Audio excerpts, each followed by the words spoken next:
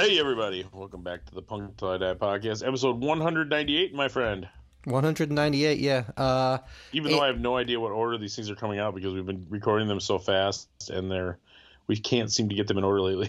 Well, yeah, So we'll see. I feel kind of bad about that because obviously I teased the Black One or talked about the Black One. They may or may not have heard it by the time we talk about this. Right, on By the time you 197. hear this. And I hadn't, Black was 196, but the 197 was more timely, so I thought that would be better to go up before the Black One, because the Black One, it doesn't matter when that goes up, really, right? There was no timely events that we mentioned. No, the in it, record was out. Well, I think the record's out. Yes. Right, yeah, the Ralph Champagne is out, so...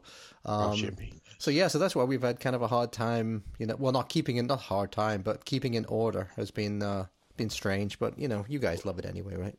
Well, it's funny because there's two types of people. There's the type of people who are always mailing us going, do more, do more, do more, which, we do have to have some semblance of regular life. And then there's the people who say, I can't keep up. So I don't know. Right. I don't know who to cater to. Well, the can't keep up people, they can always listen to them whenever they do have a chance on the weekends, right? So I guess... If you can't keep up, I would recommend... faking COVID or something. You can stay home for a week and just catch up. Yes. Catch up on our pearls of wisdom. Exactly. Catch up on our adventures. Anyway, of course, you can reach us at punktillidie77@gmail or send us a Facebook message, which a lot of people do. We still have some stickers. As a matter of fact, I just got a fresh batch of stickers. Yeah, the western suburbs are plastered with them. The western suburbs of Chicago are plastered with our stickers. They are. You can't take a piss without looking at our sticker, Neil. Yep. We have a shit ton of stickers. I just got new ones printed. I gave a bunch to Tom. So, yeah, if you want free stickers, just drop us a line, either on Facebook or on the email address, and we will be happy to send you stickers. We have a bunch of new people in the Facebook group, Tom. Did you notice that? Yeah, I know. I don't know where they're coming from. It's amazing. We welcome you. If you're actually listening, we welcome you. We were stuck on the 660s for a while. And now it's like 50 above that. Now it's like 70 odd. I think we're into 730s now. Yeah, it's crazy. Well, I tell you what, man, I've gotten to be. At first, I was sort of reticent about sharing because everybody has a podcast, and it's sort of like, oh, geez, I think the podcast is like telling people you have a podcast was sort of like it used to be when we were younger, telling people you were in a band. You're like, trying to get people to the office to come see it. But I feel good about what we, I really feel good about what we're doing, and so many people like it that I've become a little bit of an evangelist for us. Like we're out we were out at the show the other night, and I was meeting people, and I had some stickers, and I was handing them out and say, hey man, this is where you can find us. And we had a great time. My friends that you described as looking like members of the IRA, I think. Yeah, you were, dude. You like a I don't know, dude. You like a fan slut or something? Because every time I turned around, you were at the bar talking to somebody new. The real problem was that every time you turned around, I was at the bar, my friend. Well, there was that, but you were always talking to somebody new. It was kind of crazy. I was like, how does he know more people in Chicago than I do? And then I'm just that kind of guy. You're just that likable kind of guy. Yes. Meanwhile, I make friends. I'm very approachable. I was stuck at the bar with Uncle Marv and Rick, but we'll get to that in a minute, I guess. All right. So, of course, the main point of this talk today, or our TED Talk, is going to be about getting together in the western suburbs of beautiful Lombard, Illinois. I just got home yesterday. Yes. Well, Neil got home yesterday too. Yes. I guess it just took me longer. To see the regurgitated Dead Boys reconstituted. No, reanimated. I think reanimated is a good word. Yes. I think that's how they actually build it on the poster. Yeah. Along with the briefs, the on again off again briefs, and the fast rising Susie Moon and the Poison Boys. Local heroes, the Poison Boys. Yeah. Punk and roll dudes from Chicago, the Windy City. Yep. So, yeah. And let me correct you on something first. I would never call it... Oh, sheesh. No, I would never call it beautiful Lombard. I know, I was being sarcastic. Lombard looked like a shithole. I'd never call it the Windy City. I'm like, why do you think you lost your internet, dummy? Because of the wind. Yeah, and talking about that, so 10 minutes before we were due to record, my fucking internet went out. So, this is being recorded right now. I set up my iPhone as a hotspot. Hopefully. Yep. And hopefully this goes. So if there's any bad signal connection, or if it drops for a minute, you people can't complain because it's amazing you're getting this show at all because it's right off. It's coming right off through my iPhone. It sounds like better than when I was using my old laptop. It sounds great. I mean, you're crystal clear. It's like you're laying in my bed on all these pillows right next to me. That's too disturbing for words, my friend. I don't want to. I don't want to think about that. Listen, I came, I made it awkward, I left. All right. So okay. Why don't we play a song? Okay. And then talk about our various adventures. My songs are kind of thematic. I don't know if you noticed that or not, but well, see, they're weird. They're weird though. I expected, like I did, all songs from the show this weekend, so I'm surprised did you? Well, that you didn't. We played those bands. We played those artists to death. We have, but I did songs that we've never played. So, so I kind of went with more like a Halloween type of theme. Early Halloween. Well, by the time this comes out, it's already. Dude, you're right. You know what? You're exactly right. That's a good thought. Yeah. Sure, Shaween or Saween or Saween. Yeah, Saween. Yeah, as it's supposed to be pronounced. I should have asked those Irish guys. They seem like they were straight off the boat. They probably would have known how to pronounce it properly, right? If they didn't shoot you first. Yeah, Southsiders, man. They were Southsiders. All right. So you want me to go first, Neil? Or you go first, because you've talked all about Halloween and all that. So yeah, okay, you go first. So I'm actually going to do a band that I love that I don't think you're so crazy about, but I love them, Electric Frankenstein from New York. Okay. Doing a Dead Boys cover. And the reason I was thinking about that, because the Dead Boys famously had that live album called Night of the Living Dead Boys. Yes, they do. You know that story, right? Like, it was recorded at CBGB's.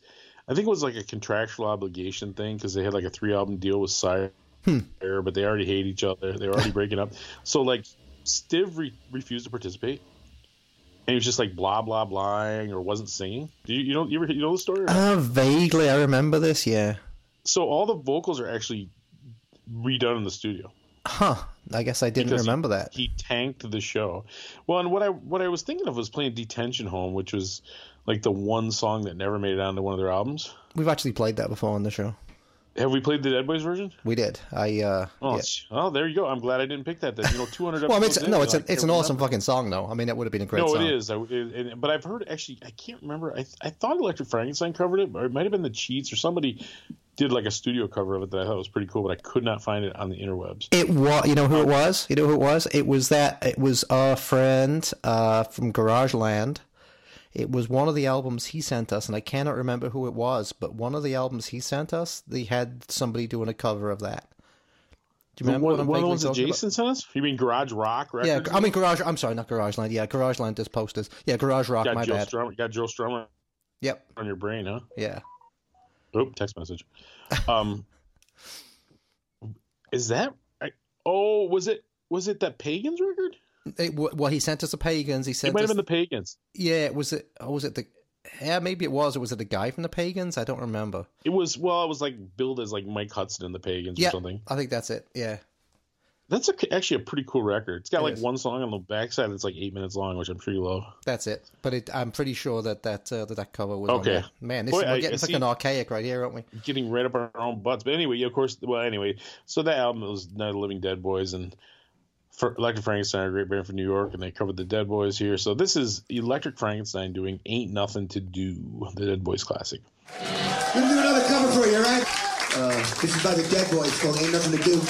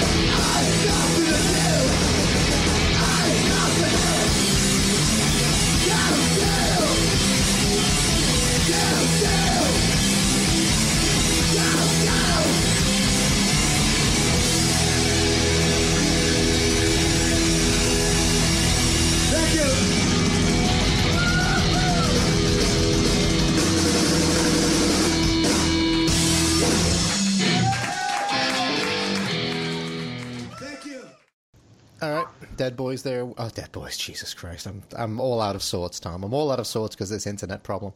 That was Electric Frankenstein with the Dead Boys classic Ain't Nothing to Do.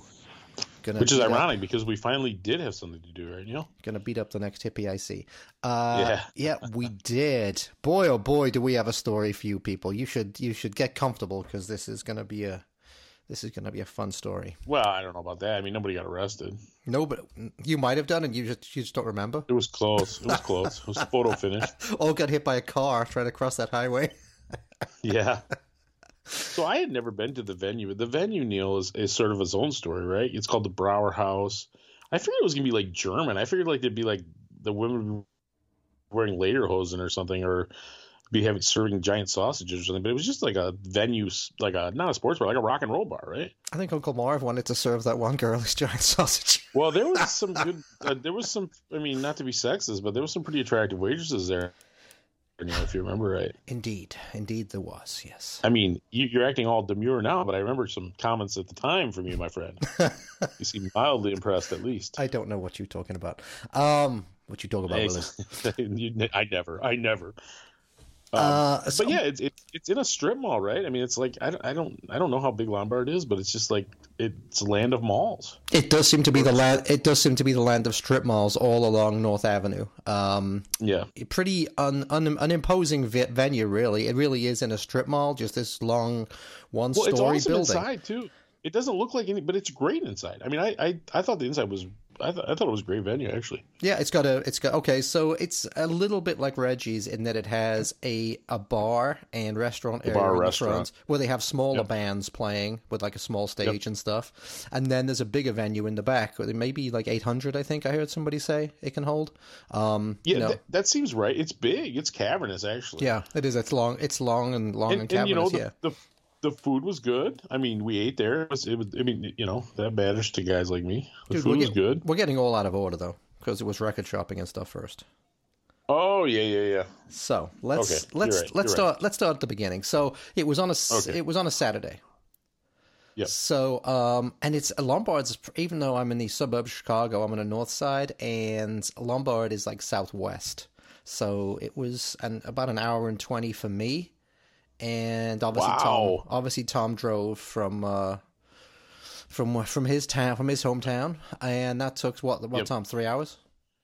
Better part of 4 hours. Better part of 4 hours. And Tom brought his Uncle Marv with him. Because I do have to shoot out to the west a little bit. It's a little further than Chicago. Yeah. Well, it's funny. I mean, you've all heard me talk about my buddy Scott, who comes to almost every show with me.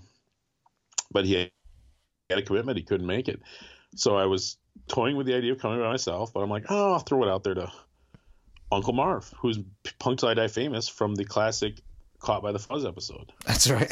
That's right. He's been mentioned on a lot of episodes, I think. But it's funny because he's a pretty good sport about it, because I thought we made pretty good sport of him at that Caught by the Fuzz episode. Yeah. And he's a classic rocker at heart, even though he does try, He's very well. He's pretty open minded, and he listens to us, and he enjoys a lot of the music. It's funny.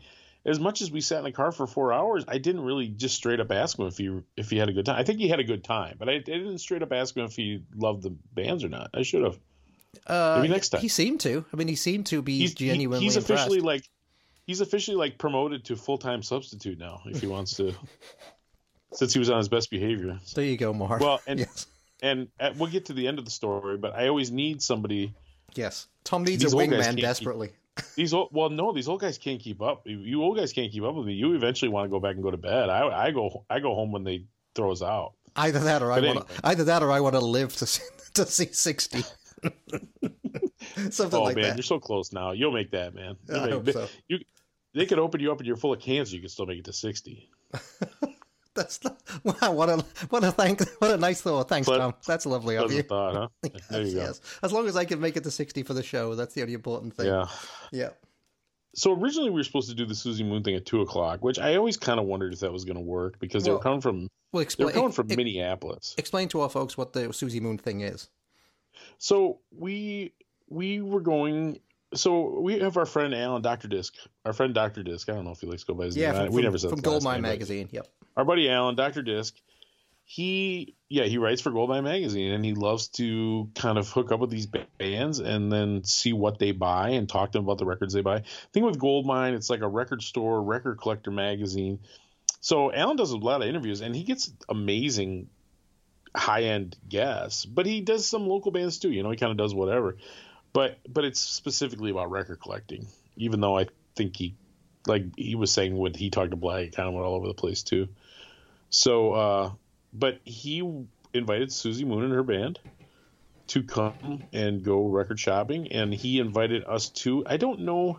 We're all friends, of course.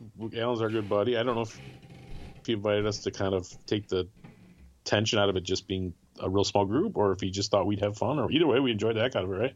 Yeah, and I don't think he's met Susie before. I think he also had us along to ease that introduction, because they maybe thought it might have been weird.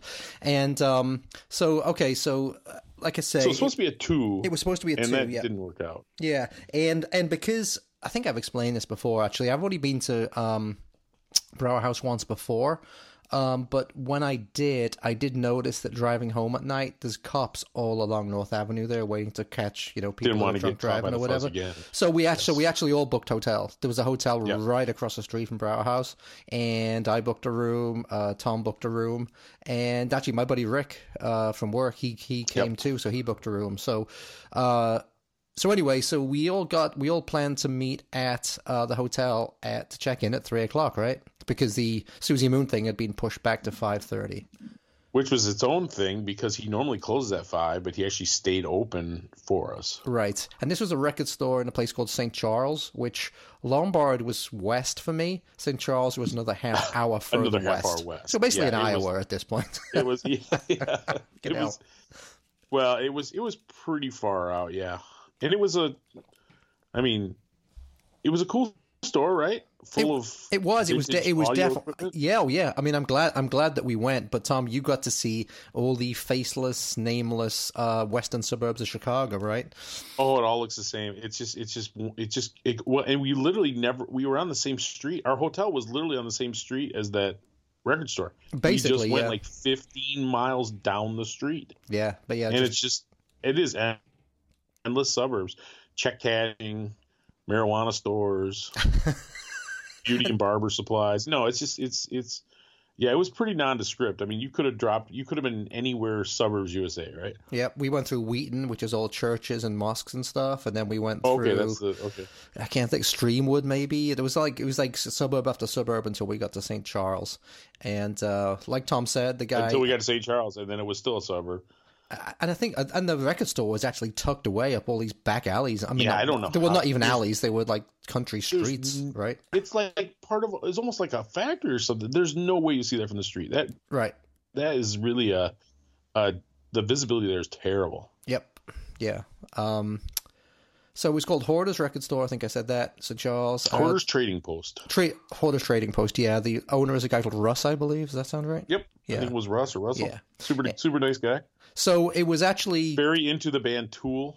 Yeah, we'll get into that in a second. So 5:30, we were supposed to be doing it at 5:30, but Alan got there at 4 for some reason. So we got there probably. Well, he always gets there, I think, early and kind of talks to the owners, and I mean, it was all set up ahead. But yeah, so we got there maybe 4:30.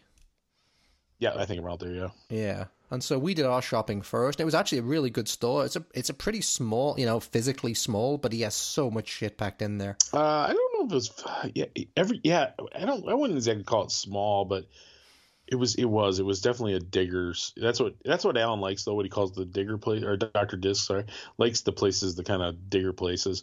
But this place, literally, I thought I'd gone through them all, and then you'd find more. I mean, it was just, you kept finding. The organization was okay. Could have been better, I think, but it was a cool store. I definitely dig it. Well, there's the main shelves, right? And they were a little bit curated. There was a new section, there was a used punk section, whatever. There was the used sections and stuff. But then when you look down, there was like shelves underneath with all kinds of goodies, and there was a cabinet up front, where he was serving, and there was shit in there, and there was shit on the walls, and there was just stuff like boxes of 45s tucked away. I mean, there was stuff like everywhere. And he had a bunch of stuff in the back that he hadn't put out yet, some of which was pretty cool stuff. Well, but what it was, Neil, is there was a punk section, there was a metal section. I went through both of those, but then there was punk and metal stuff kind of mixed in with the general population too. Yeah, and it's one of those things. It's one of those things too. And in fact, I talked to your friend in what's the record store that I get when I go to visit you that we go to? Oh, Vertigo in Grand Rapids, yeah. Yeah, the one in Grand Rapids. So I asked him. So how do you decide like what goes in the punk section? Versus... that's my buddy John, right? Yeah. So like the Clash, where do they go? Do they go in the punk section, or do you just put them in with the general rock section? So I think he suffered there was a bit of that, right? Because. Well, I remember it was interesting, and we might have talked about this, what John said about that. John's a real sharp guy, and he's the metal curator there. But he said, it was based on where it sells. Like the Clash sells better when it's not in the punk section. Mm-hmm. And he was saying things like Rainbow or some of these things you consider classic rock sold better in the metal section than they did. You know what I mean? So it's just kind of trial and error, I guess. Yeah, it is. I mean, it really is, right? I definitely saw some like Metallica in the Metallica. There was a Metallica section in the metal, and then I definitely saw some in like the general population. Yeah, and then it was tough to tell sometimes where the new stuff was and where the used stuff was. But anyway, first we must say too, and I just Dr. Disc always has some amazing stuff for us. He always loads us up with records. Like I came home. I think I came home with like 20 records. I bought like 2. Yeah, I mean the amount of stuff he sent us home with. And a lot of it is kind of like, I don't know what this is. I'm going to check it out. But some of it is like there's always a real, like I just listened to, he sent me home the Alternative Tentacles repress of the first album, Kill from the Heart. And you got a signed copy. Now it's a repress, but a signed copy of the first Adolescence album. Right, the classic Adolescence Blue album. Which is a pride. I got to tell you, Neil, I'm actually a bit taken aback that you didn't have that in your collection. To me, that's like first 25, like top, like I just can't believe you don't have it. It's just such a classic. Like if you're going to build a punk collection, that seems like one that would be on the list. Oh, I had it on CD, but I never had the vinyl for whatever reason. I never had the vinyl. So yeah, he gave me a copy of that in blue, but it was signed, by. Is it like a clear? Is it like a clear? Because that's probably the same one I have. I think I have a blue one too. It's like a light blue, solid light blue. It's very nice looking. It's cool. It's cool looking. Yeah, he gave us so much. He is so generous. He gave us so much stuff. Like you say, some of it new reissues and stuff like that, which is awesome. Yep. A lot of it was signed, but then there was like some used stuff in there too. And I asked him, where did you get this used stuff from? Like he gave me like a Dictators record and stuff like that. Yeah, I was a little jealous of that Dictators, but I felt like I was getting a little greedy, so I let you have it. But he said he got those from Doctor Strange in California. I got you. And he just picked them up because he thought we'd like them. I mean, you got them specifically for us. I mean, how nice is that? You got a couple things for Susie that she was specifically looking for, and it was pretty cool stuff. No, anyway, yeah, Dr. Disc is our. I mean, he's just. I don't know why he's decided that he likes us and wants to be so nice to us. We appreciate it. I almost feel bad about it. Like I want to say, Alan, hey, is there anything you're looking for, buddy? We'll keep our eyes open for you. Yeah, right. Yeah, exactly. So Dr. Disc, if there's something you need, you want us to look up. I mean, I know you bought him we've got him like a Cap Gun Heroes, and he likes to get signed stuff, and but if he needs something picked up, we'll definitely help him out. But so hold on a second. So we pull into the parking lot, and he is literally giving us bags of records. We haven't even made it in the store yet, and we've already got bags of records. I think I got 10 albums. It's sort of demotivational. I'm sure Russ was like, yeah, thanks. well, it's funny because I'm really looking forward to digging in because, like I said, some of it I know, some of it I don't, and I'm sure I won't love all of it, but the stuff I got into so far. Good. It's been great. Of course, I've kind of picked the stuff I wanted to listen to, but it's like, man, it's gonna take me a month to get through this pile. Yeah. Yeah. It probably will save me money in the long run. I should really just be glad because I've been buying with such a lust, man. My vinyl addiction has been really. I'm just waiting for my wife to blow her top. Don't want to hear about your lust. Thank you very much, Thomas. That's fine. It really is like being a drug addict. It actually is, yeah. Because you just get something in the mail that you want so bad, and what are you doing?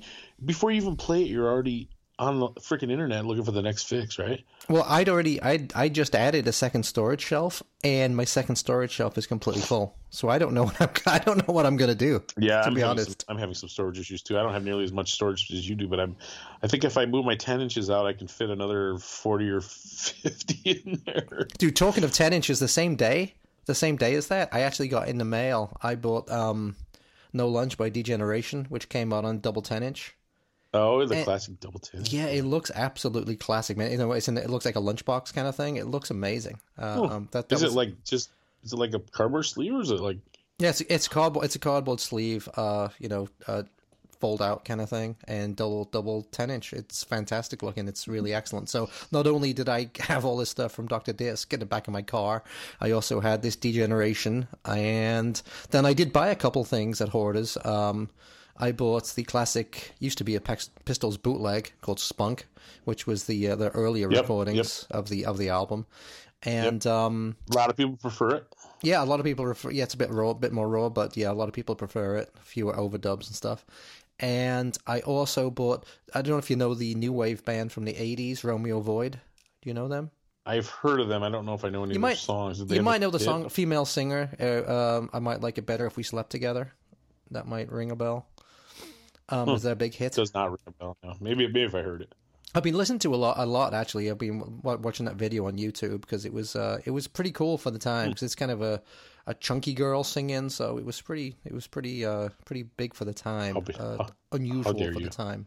Well, I'm just saying she was. So for the time, dare you? Well, you see that all the time on TV, but in the 80s, that was the era of super skinny models on TV, right? And, sure. You know, so it was pretty MTV cool. kind of nurtured that. Yep. Everything was images, everything. Well, the thing I've had is I've just been like freaking out with these short run. The problem with when you get into the competitive nature of it and you think you might not get something, that's when you just start like, oh, I can't wait. I see this. I found it, popped up on my wish list. I had to buy it now, even though I'm spending way too much money. That's the kind of issues I've been having lately. I've been a real specific era of my life I've really focused in on. It's like early 90s. And I was just all CDs in that era, and I'm just like replacing all my CDs. And it's like, well, I'm good with a nice black copy, but boy, they're coming out with all these, 500 copies of this blue and sky blue and clear. Or whatever. Yeah. So you just kind of anyway. So quite apart from the records that he gave us, we swapped records too. I gave you the Poison Boys record. Yep. You gave me the Meth Rats record. And assorted. Did you open that Meth Rats yet? That is a beautiful, beautiful record. It is a gorgeous record. Have you opened the you were jumping forward a bit here too, but did you open the Briefs album? I looked at it. I haven't played it yet. What color is yours? Blue. Mine's like a blue and purple splatter, so you might want to check yours more carefully. It's gorgeous. Yeah, it's really... all right. We'll talk. Yeah, it's been a long time since we talked record collecting. I feel like we're kind of pent up, but I can only remember back so far. But I'll tell you what, Neil. Why don't you play a song? No, actually, you play another song, because mine are all to do with the show. So why don't you play another song? All right, another Halloween themed song. Yep. I'm gonna play the classic Misfits song, "Night of the Living Dead." Okay, that sounds good. Run the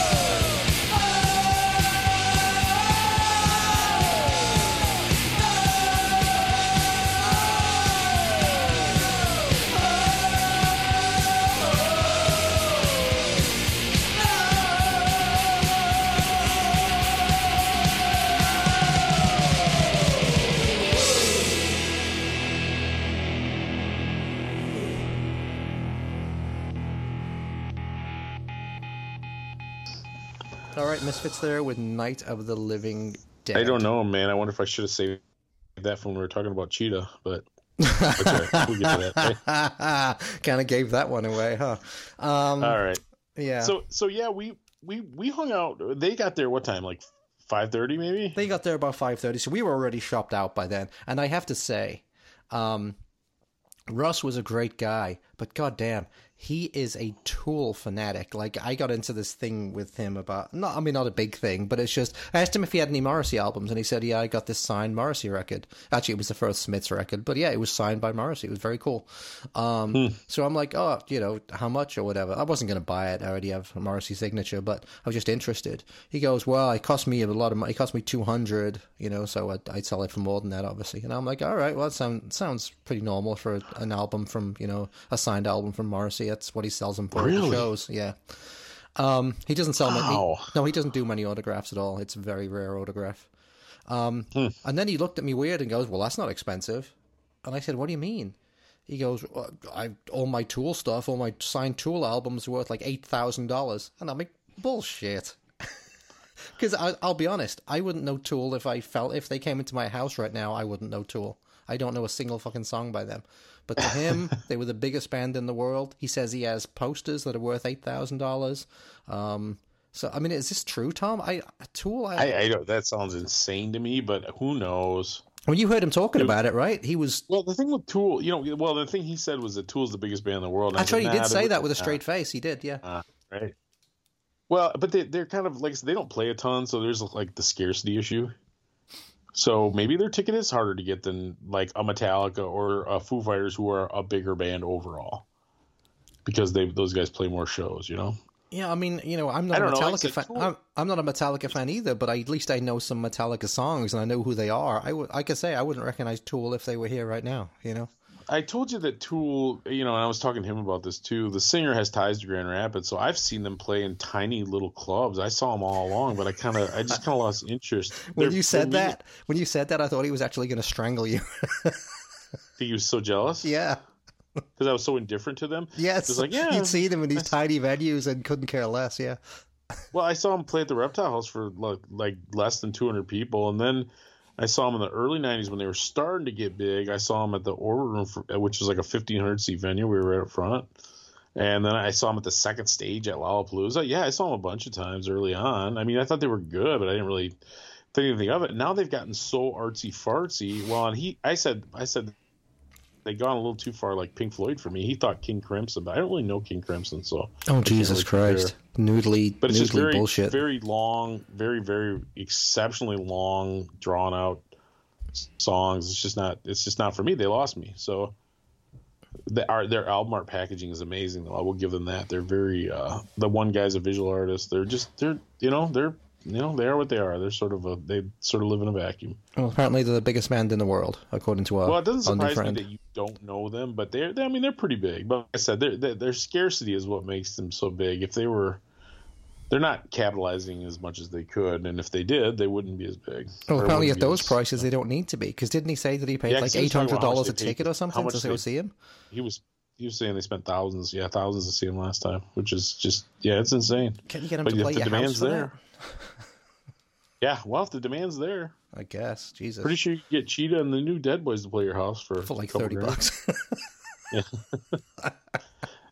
We're coming off too harsh. They were very good, but anyway. All right. So, anyway, yes.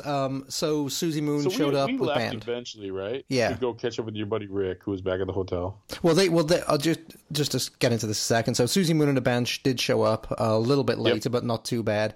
And we talked to them a bit.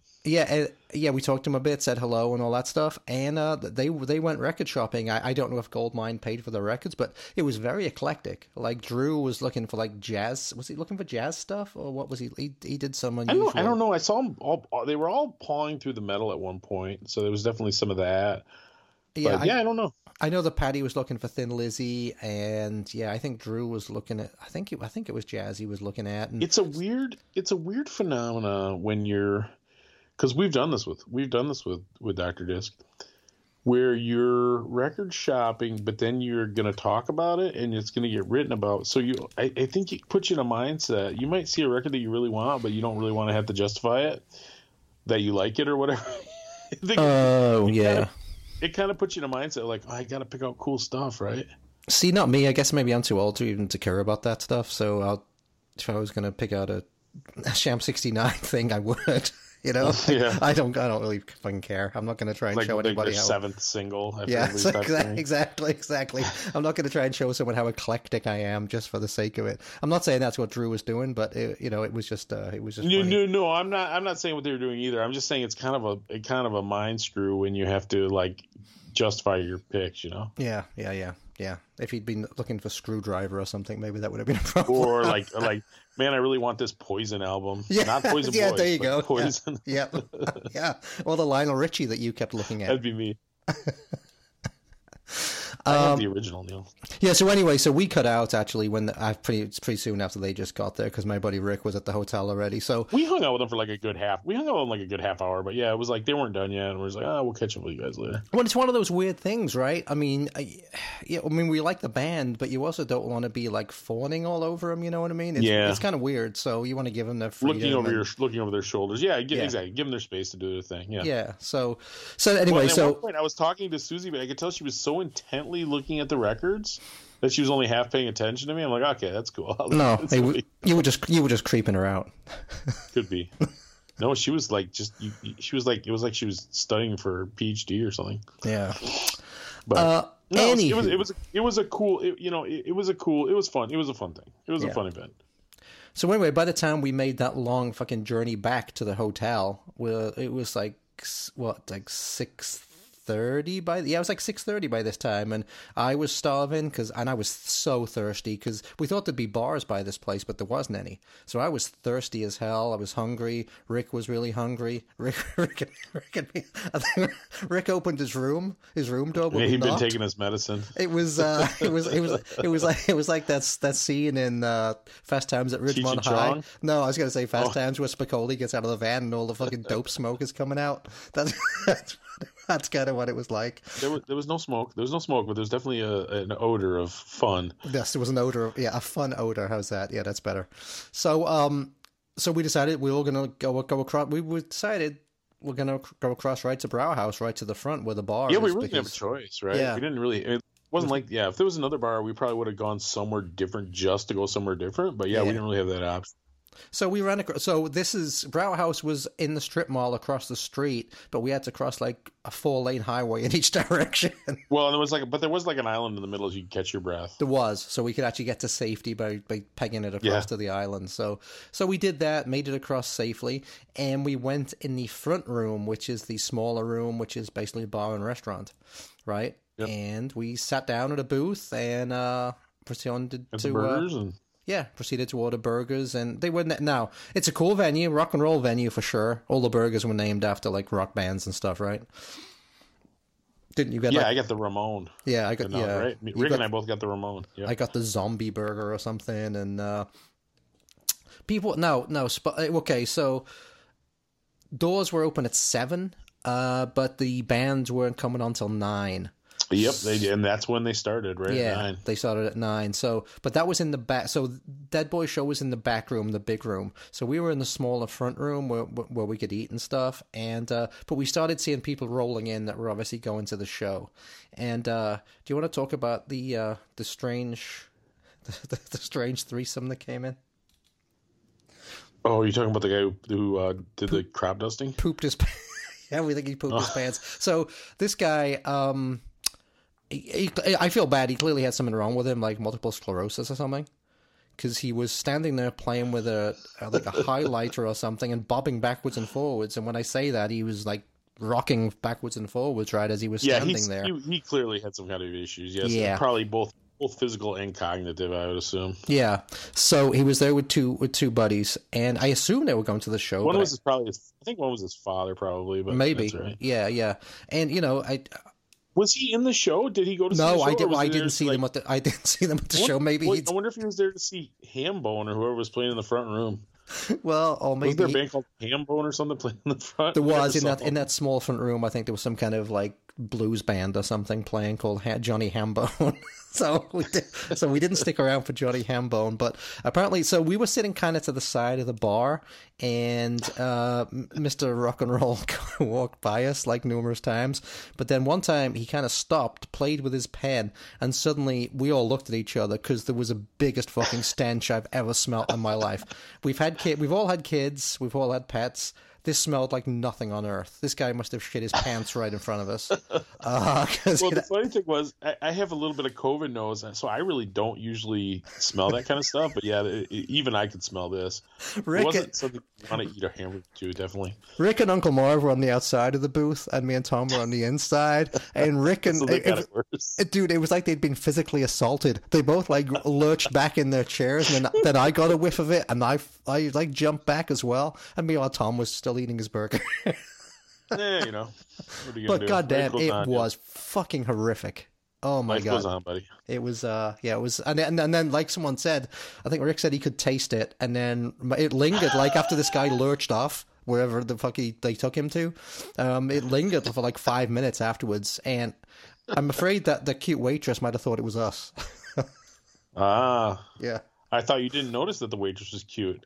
I'm going to have to re-question you about this. Shh, no. Yeah. So anyway, and Tom was funny. So we were paying up, and we're like, oh, we can get. There's a bar in the big venue, right? And she's like, oh yeah, but the beers are more expensive. So we're like, oh, we'll have another round here then, please. Well, I mean, it's pretty significant, right? Because we were buying. So there was $3 for tall boy PBRs in the restaurant. Great price. Yep. $7 in the venue. Not such a great price. Right. That's why I only had about 15 of them once I got over there. Yeah, your wallet must have taken a fucking beating, man. You know, it's funny. I have no remorse about anything. It was such a fun weekend. The only remorse I had was opening my wallet Sunday morning. Yeah, I bet. But that's because Uncle Marv ripped you off. No, I'm kidding. We weren't buying each other rounds or anything. I didn't buy anybody. I just was only buying for myself. So I bought a couple for you because when I went up there, I got a Coke for Rick and I got a water, I think, because what a party guy I am. But I noticed in the two big coolers, there was only like 2 PBRs left. So I didn't want you running out, so I actually bought you a couple. So did you? Yeah, well, I don't even remember. Yeah, I remember you saying it was almost out, and me running up there, and then there was more there magically. Oh, maybe they refilled it, but at one point I was like, oh shit, the PBR is almost done. I mean, if you hand me one, I'm sure I drank it. Yeah, well, you did. You did. Well, the problem was, so I had like 3 with dinner, 3 or 4 with dinner, and then like they're like, oh, you can carry them into the venue, and I'm already done with mine. You guys are just starting, and then we get there. I bet you I had like 3 or 4 between you guys having one when you got to the venue. I was really. You're probably right. Working. Yeah, you had one in your hand constantly. I was really working. Mm-hmm. I was working my craft. I think you might be sponsored by PBR. Making friends up at the bar. Why don't you play another song? Because mine will go with the bands that we talked about. Okay, my last one is going to be last. Okay, that's fine. It's going to be the return of Best of Spam. Okay. So the reason I picked this song is because it does have that kind of Return of the Living, Night of the Living kind of thing going on. But I freaked out recently on Discogs because I saw these things pop up, and usually they go for $35, $40 at least, and they were $20 and $22, I think. And it was a couple of the classic Queers albums, the Asian Man reissues. And I literally had just spent a bunch of money on Discogs, and I had no desire to spend any more. And I'm just like, I slept on it one night, and I woke up in the morning, and I saw that they were still there, and I ordered them. So I finally got a nice vinyl copy of the Love Songs for the Retarded, which is my favorite. See, it all ties in, Neil. Yep, that's true. My favorite. That's bad. I apologize. Yeah, yep. I apologize to any of our listeners, which is most, I think. Anyway, anyway, and a nice like Purple Marble. It's the Asian Man, and I also got Move Back Home, which is not one of my very favorite albums by them, even though I forgot how much I did like it. But I had like an alternate cover, so I'm struggling, man. I'm always need a little more fix. So, but now I think due to Dr. Disc and whatever, and I'm going away here, and I hate to like have records show up while I'm on vacation. It bothers me. So anyway. This is from the classic Queers album, Love Songs for Retarded. It is called Night of the Livid Queers.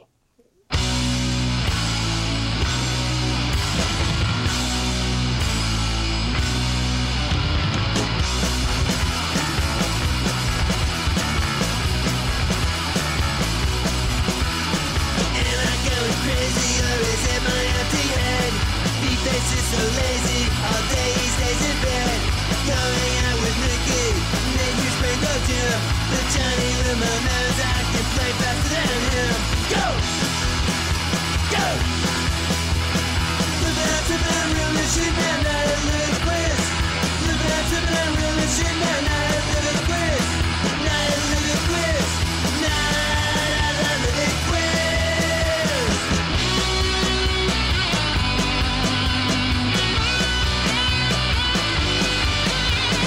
AJ hangs around me, total acne on his face.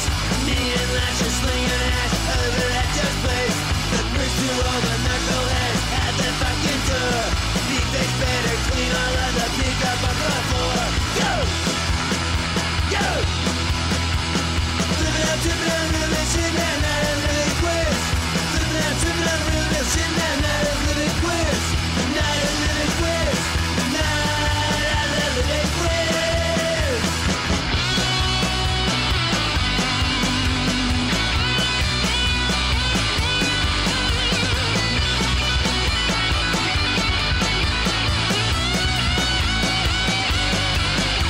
Go! Go! Living up to the real machine man, not a little quiz. Living up to the real machine man, not a little quiz. Not a little quiz. Not a little quiz. It's a not a little quiz. Not a little quiz. Not a little quiz.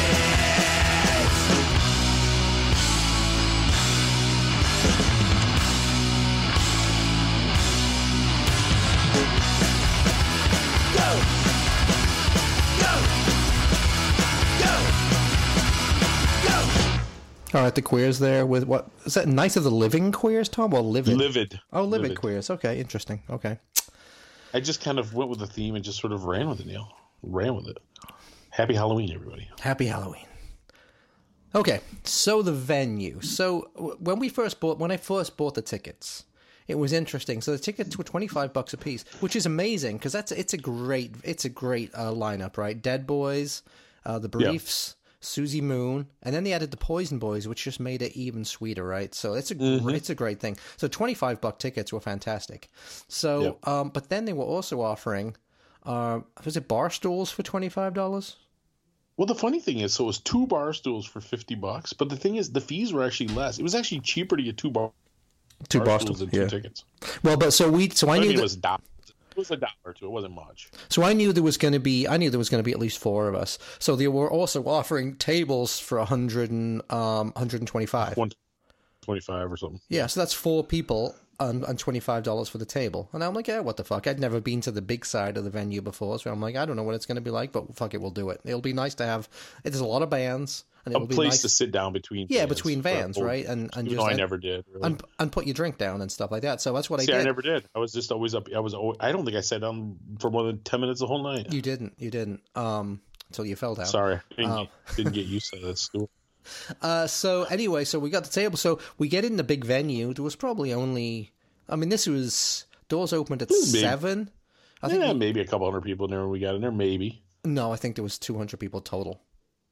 No, I bet you it was closer to, I bet you it was 400 or 500 people there. Dude, it's an 800-person venue. There was but there was a lot of people there. It wasn't packed, but there was a lot nobody. of people in the last 2/3 of the venue, there was nobody. Towards the bathrooms there was nobody. Well, I usually do tell you you're terrible at judging how many people are somewhere, but maybe I'm wrong because I was always up front. I would say there was 300 people there. At least. Anyway, there was a decent crowd. It was respectable. It wasn't like you look over there going, oh, this is embarrassing. Right, no, exactly. But I'm just saying when we first got there, because we were kind of early. We were 7:45. There was probably, maybe only 50, 60 people in there at that point, which is fine. And our table, so the tables were lined up along kind of the side of the venue. Like it's long, imagine it's long and thin, and there's a raised bar along the side, and then below that are these tables. So we were I must have bought mine super early because we were the second table. Yeah, we were like the second. Yeah, towards the front. Right? It was nice. Yeah, it was great. You could see great awesome from the table. Like never left the table. Yeah. Not very often. They try to pee every once in a while. So it was awesome. So we got drinks and we were sitting down and I started plastering some stickers up around the venue and stuff like that. And that's when Tom actually started meeting new people and stuff. His IRA compatriots at the bar. And it was awesome. It was lining up to be a good show. I saw the Poison Boys guys and said hello and stuff. And sure enough, on the stroke of 9 o'clock, Poison Boys came on. Now, what did you think, Tom? Because you had seen them before, right? I have never seen them before. I thought they played that first Reggie show that we saw, Susie Moon. They did. They played, didn't they? No, that was with the Queers. Capgun Heroes played one night. That's right. Yeah, you're right. I saw them with... But no, because if you remember, both the openers, the true openers, were god-awful. Yeah, that's true. And then they had there was a 4-band bill. Susie played second to last, Queers played last, and Capgun Heroes played one day, and a band with a really bad name that was pretty good played Friday night. So I might have seen them with the Ravages then, because I've definitely seen them with Susie Moon before. So I might have seen them at Reggie's with the Ravages, that show that you didn't go to. So what did you think? I thought it took a couple songs for them to warm up, but then I enjoyed them quite a bit. Now, I just got the record, obviously, because if I'd have known I was going to see them, I guess I wouldn't have had to have you buy that for me last time you saw them. But I like them. I like the music. I'm pretty familiar with the new record, especially. So yeah, I dug it. What do you think about them? Yeah, I've seen them probably 5 times now, and they actually get better and better every time. But it's funny because it's all like you've seen them like 5 times, but it's all been like last year. Yeah, oh yeah, for sure. Just like Susie Moon, really. Yeah, it's true. I've seen Susie 3 times in the year. Yeah. So yeah, no, I thought they were really good. They're suited to a big stage because they do move around a lot. So I thought they were really good. I think Matt got a new guitar, so it seemed to be going out of tune a lot. They seem to have a few technical issues. He had to tune up. Gibsons. Yeah, exactly. He had a new Gibson. So, but I thought they were really good. Now the new bass, I say new. The bass player's probably been with the band 7 months now, but he's really come into his own. He's moving around a lot and stuff, and they did a good set. They did a set of they showcased their new single, which is called Rubber Band. Just came out. Don't have vinyl yet, but that's well. And they played that Queen of Mean, which is not Mean on the Queen. record. I should have bought. Mean Queen, yeah. I ended up having a few bucks left. I should, because both the Poison Boys and the Breeze had a single.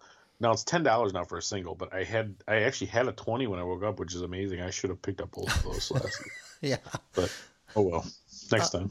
So so I thought they were good. They played for about a half hour, maybe 35 minutes. Or something like everybody that. was playing about 30. I think everybody except for the Dead Boys played about 35 minutes, which is perfect. I think the Briefs played for 45. I thought the Briefs played a little bit too long, but that's maybe they played a little longer, but like I was surprised that the Poison Boys played 35 minutes. I figured 30 minutes and out. And I think Susie did about 35. It was definitely a shorter set than the other times we saw her, I thought. Yeah, they played 8 songs because I grabbed a set list, so they played 8 songs. Oh, okay. Is that all 8 songs, huh? Yeah. But she does that thing where she comes down the audience and kind of... Yeah, there's a bit of audience. Yeah. Kind of draws out that one song quite a bit. Yeah. So I'll tell you what, I'm gonna play that new Poison Boys single. cool. Like I say, it's out digitally. It's not out on vinyl yet. I did ask him about that, but we all know the vinyl problems that everybody's having. So spring of 2024, I'm sure it'll be all right. Yeah, see, I'll be able to get it then. Yeah, so this song is called Rubber Band, and this is the Poison Boys from Chicago.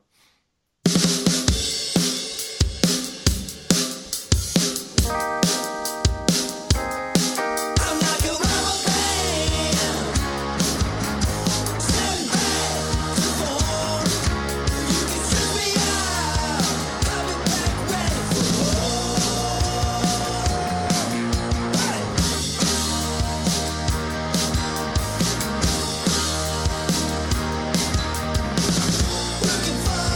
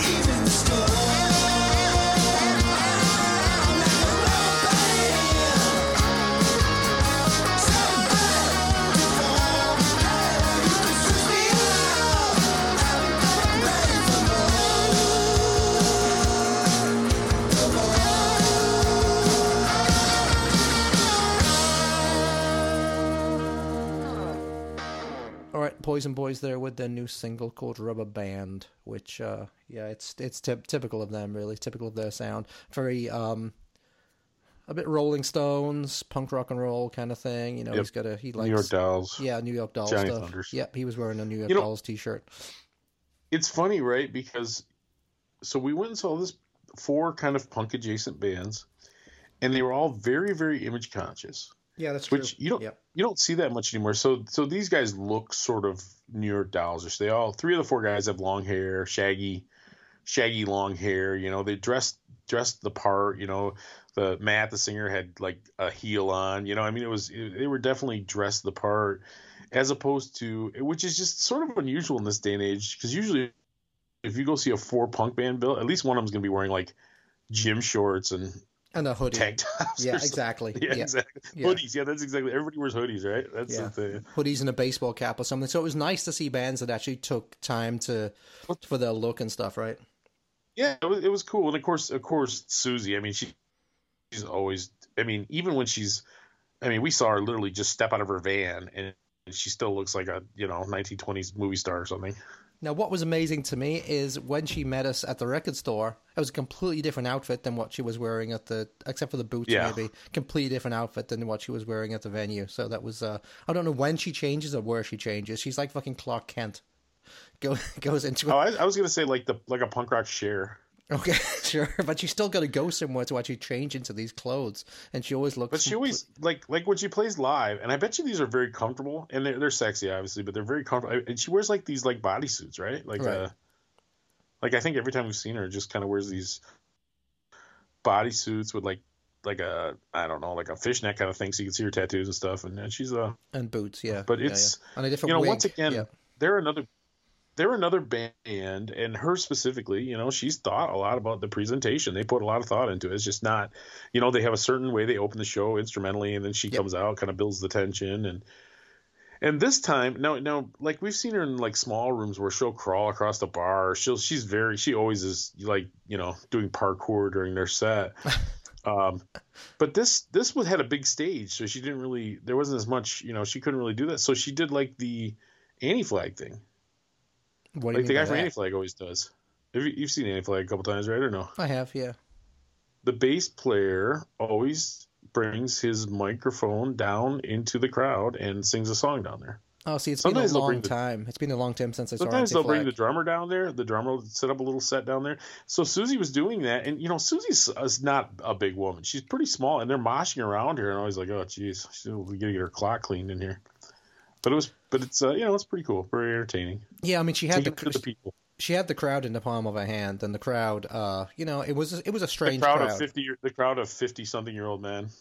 I really got the impression, Tom, that there was a lot of people in this crowd who hadn't been to a show in maybe 10 years. Yeah, and it was the first time out. And there wasn't a lot of young people, was there? There wasn't. Like we've been going to some punk shows lately where we're pleasantly surprised how many young people there were. This was not one of those shows. Just not.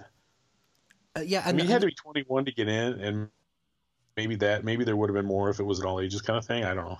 And and also like we said, we're not going to get a lot of city people because it's so fucking far out. I heard a lot of people say that. It's a drag to get to Lombard. And well, and like I said, a lot of people are boycotting the venue because people are the worst. Yeah. And okay, so and I'm not, obviously, how can I be? I can't be down on old people going to shows. It's great, but you really got the impression that some of the people there, they hadn't been out to a show in 10 years, and they'd forgotten how to act because they were like hammered by the time Susie Moon came on, and it was a second fucking band, and they were absolutely well. So hammered. was I, but I made it all the way, didn't I? Yeah, but you can't tell. See, that's why it was weird when I saw you at the end of the night, and you were a little bit worse for wear. I've never seen you like that before, so that's why I was a bit Neil, taken aback. I'm telling you, and I know you're saying I bummed a cigarette off Rick, and that made my knees wobbly. As soon as that wore off, after about 10 minutes, I was fine. But whatever. What I'm saying is those guys, those other people at the show, they seemed like that, after a half hour. Yeah, because they were, and you could tell they weren't going to make it, and I don't think they did. Yeah. But I'm not sure. I kind of went to the other side because they were so annoying. I went to the Cheetah side once. I kind of stood in the middle or kind of on our side where the table was, but once the Dead Boys went, I don't know, I was just kind of drawn towards Cheetah over on the right side of the stage right there.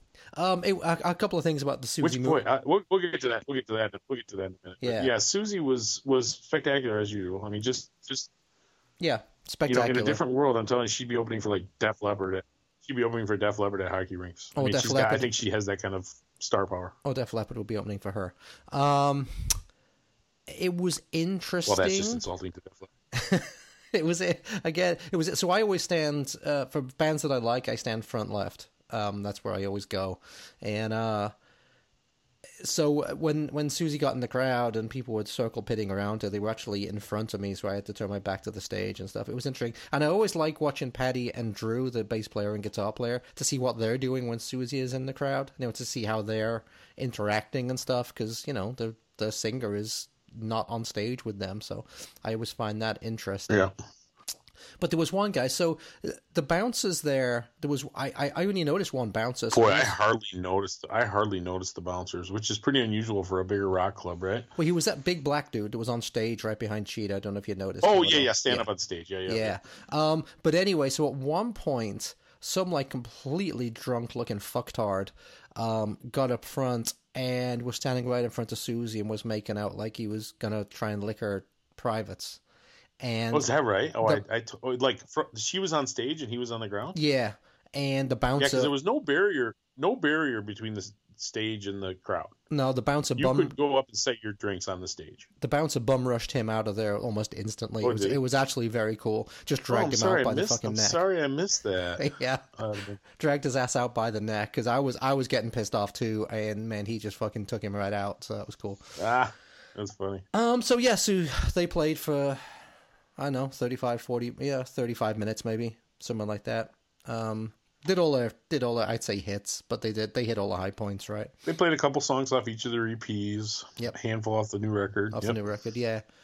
And I'm actually going to play one now. It's one I haven't played before. This is off the album Dumb and in Love, which came out like last month, and it's getting a lot of very good pub. This song's called 99 Miles to Pasadena. Check it out. Interesting. Okay. 99 miles to Pasadena, 99 miles till I can see you. Took a little walk to clear my mind. Yeah, I never thought I'd make it back alive. 99 miles till I can get to you. 99 miles to Pasadena, 99 miles till I can squeeze you. Took a little drive to see the sights, but I ended up in Bakersfield with some guys. Oh, 99 miles till I can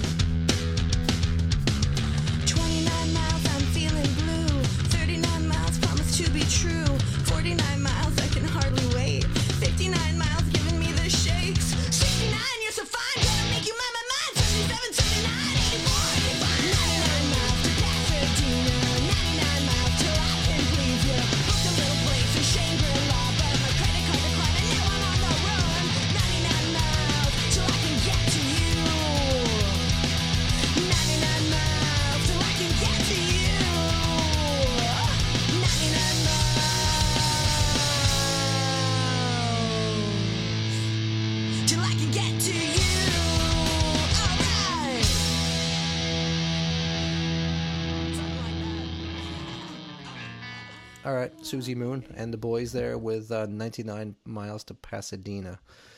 It's an interesting song, isn't it? It's kind of like it's almost like a Roadhouse Blues kind of a rave up kind of a. Yeah. It's different than anything on her EPs. Right. Well, I find the album is actually very different than the EPs. I mean, there's a lot of love songs on the album. Very straight up. It's very straight up rock and roll. Really, the album is but it's. It's 10 tracks. It's not terribly long, but it covers a decent amount of musical ground. It's I think it's solid. It's going to be in the conversation when the year end rolls around. For sure. Yeah. I mean, the cover is beautiful, and it's a lot of love songs on there, either to her family or to where she lives or to her new fiance, obviously. Like love songs, but not slow songs. Right. Yeah. Not slow songs. Yes, it's not Lionel Richie. No power ballads. No power ballads. No.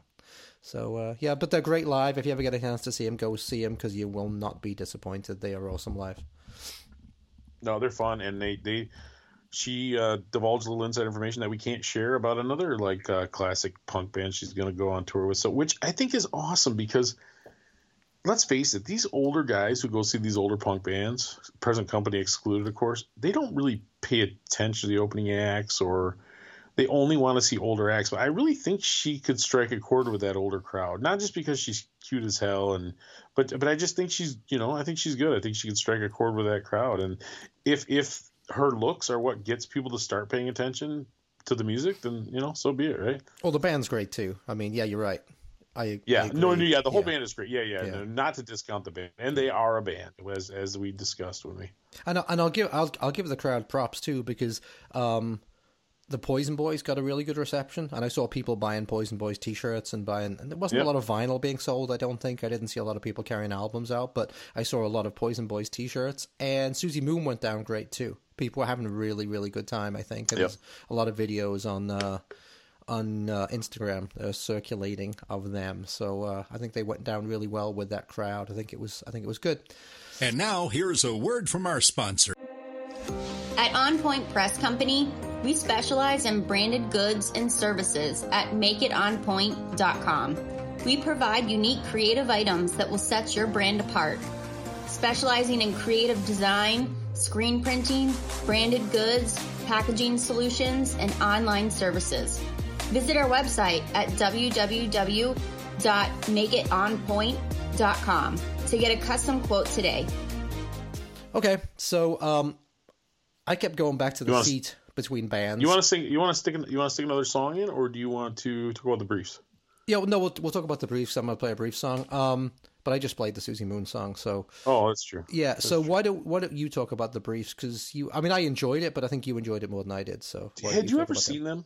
I have seen them before. Yes. See, I'd never seen them, but I really am drawn towards that style. It reminds me kind of like.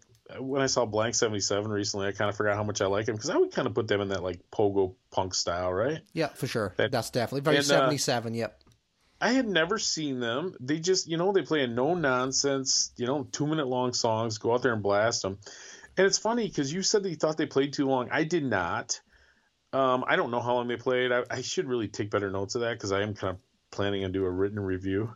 I should just put a star at the beginning and say this review was heavily altered by my heroic consumption on this night. So take everything I say with a grain of salt. They played a lot of songs. Admittedly, the songs are short, but they did play an awful lot of songs. Yeah, a lot of them are under 2 minutes, but they played all my favorites. They played Silver Bullet. They closed with Poor and Weird, I think. They did. They played all their great songs. It was just a great, fun set. I was having a good time. I was kind of moving my hips and shaking my bootay Neil and dancing, and I was having a great time. So I really enjoyed. The funny thing is, Tom, a lot of the photos, like I said, that either we took, Rick took, or Alan took, and then there's a lot of stuff on Instagram that other people took. We're in almost all the pictures. Oh, really? Yeah, you can see the back of your head, or you can see my gray hair or whatever at the front. I just find that humorous. I like to get up there and mix it up with the people, right? Yeah, you do. No, you do. And so for the Briefs, I was up front for a little bit, but then I went and sat towards the back because there was a pit. There was a pretty decent sized pit, and for the Briefs. It was pretty packed too. Because when I left to get a beer, which I'm prone to do, I couldn't quite get back to where I was. Right. Right. Yeah. So I ended up. That's when I first went kind of stage right. But yeah, I was having a really really good time. I once again, there's multiple factors involved, but it just kind of, and they're a little newer. Like I didn't really hear them until like early 2000s. I don't think they started in 2000. Yeah. I think they started maybe late 90s, but yeah, they were like all their albums came out in the 2000s. I think. Yeah, I think they might have had a single or two before that. No, we actually looked it up because Rick was interested, so we looked it up, and they formed in 2000. Okay. So, right. what was okay? I guess I won't fact check you on that, Neil. I guess. So, what was interesting was, and maybe you can explain this. What is the fascination between people that are dancing around in the pit and then throwing their drinks up in the air? I saw so many cans getting thrown up in the air. What the fuck is up with that? $7 PBRs. I'm not throwing. I'm gonna hold on to it for grim death. I dropped one, picked it back up, and kept sucking on it. Oh, exactly. Yeah, if someone hits me with a can, I'm gonna fucking punch him. So I don't get that. But anyway, that. Were they throwing them at the band? There was a couple of cups thrown at the band. There was just cups being thrown in the air. There was cups being thrown towards the back. But anyway, so you said at one point that you weren't gonna get up and try and dance because the dance floor was completely wet. Yeah. Right? It was got soaking. Too close. It was too slippery with beer. Yeah. It was absolutely. I know soaking. I would fall down. I'd have a replay of my falling down the pit from earlier this year. Exactly. So those guys, most of the people there are so old they'd never pick me back up. They'd all their backs would go out trying to get me up off the ground. I saw a couple of people fall down. In fact, there was a fight at one point. Rick said, that weird guy that was kind of. He tried to hijack the table in front of us. Like when we first got there, he was kind of an older guy with almost like a bowl cut and like a gray sweatshirt or something.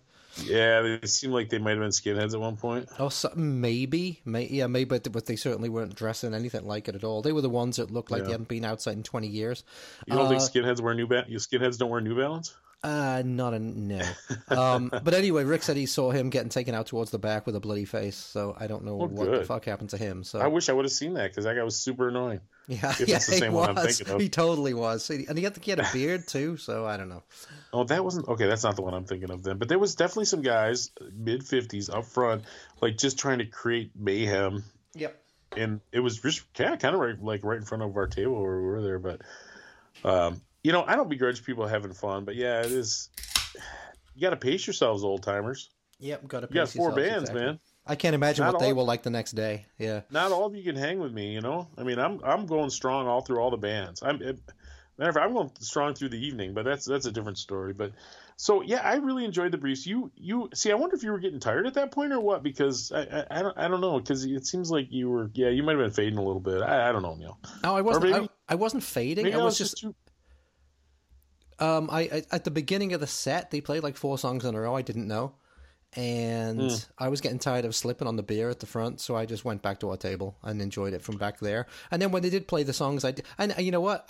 They were great. They were tight as fuck, and they look awesome. Like you said, they put a lot of effort into it. It was very 77. A lot of cheap plastic sunglasses, a lot of like cut off T-shirts and bleached hair. Actually, maybe bleached spiky hair. Yeah. I was standing when the Dead Boys were playing. The main singer, I don't know any of their names. The blonde guy in the middle, the main singer, guitar player, was standing right next to me, and I swear his eyes were almost like transparent. I mean, he was just he looked like a Scandinavian zombie or something. Scandinavian zombie. I didn't really. I talked to him real briefly. I'm sure it was real coherent.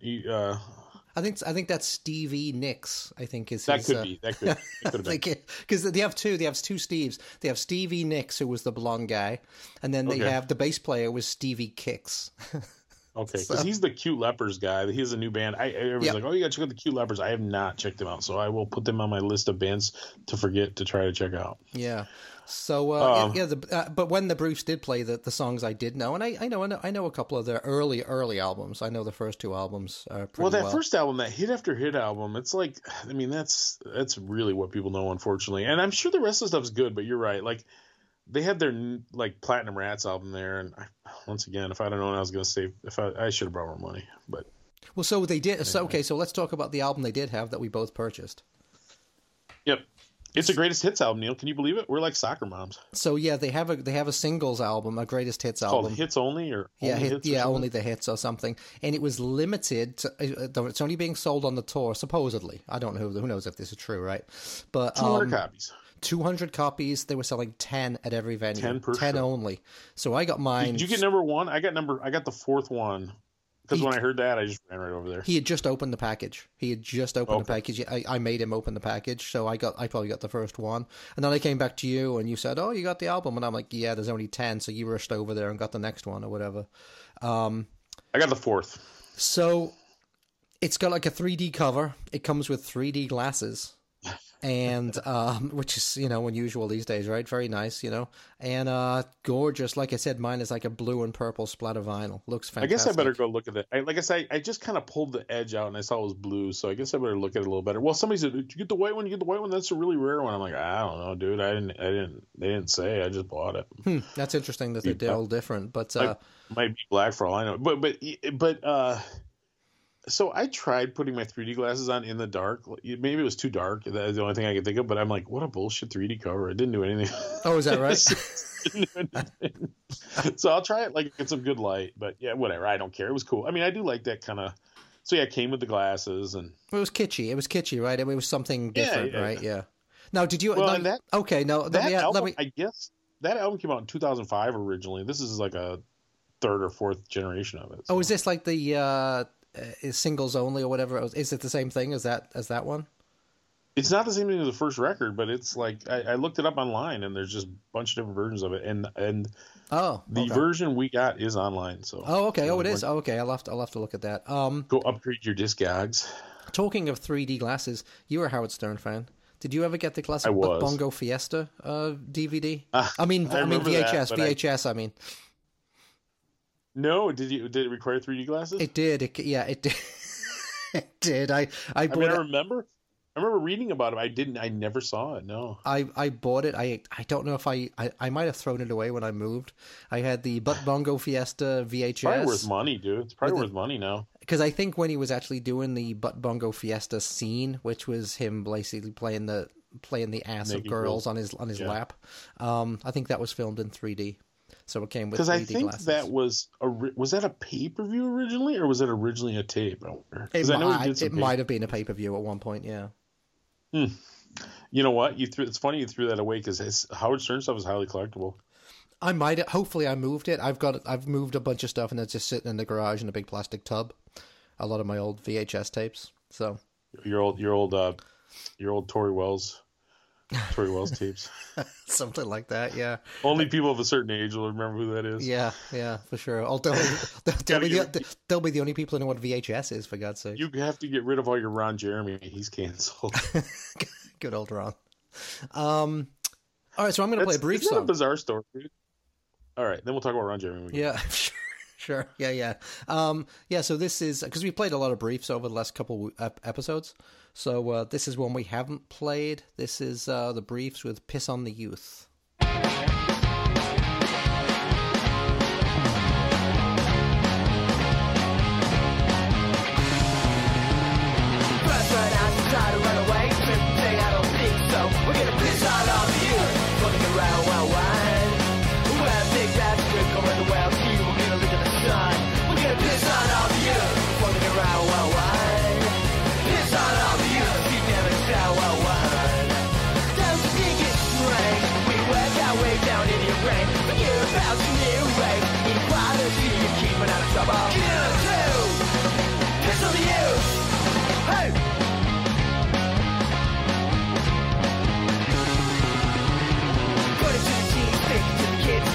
Out of their minds. We're gonna piss on all the youth before they get wild wide. Give them bad dreams, give them dumb shows, give them a solution as well. We're gonna piss on all the youth before they get wild wide. Piss on all the youth, beat them and shout wild. Down to think it's straight, we work our way down in your brain. Against your pets in your new ways. This honesty you keep it out of trouble. Get it too. Come on, piss on the youth. Hey.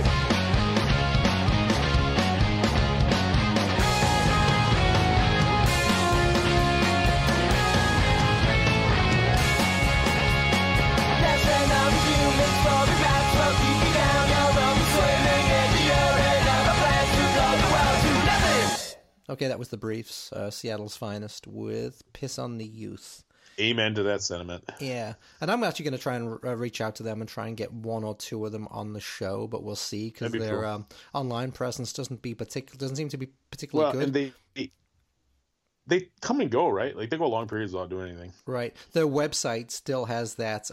What's that Rats album or whatever is their new album, which was like The Platinum Rats, yeah. like 10 years ago. So they're not updating Like that 15. website particularly often.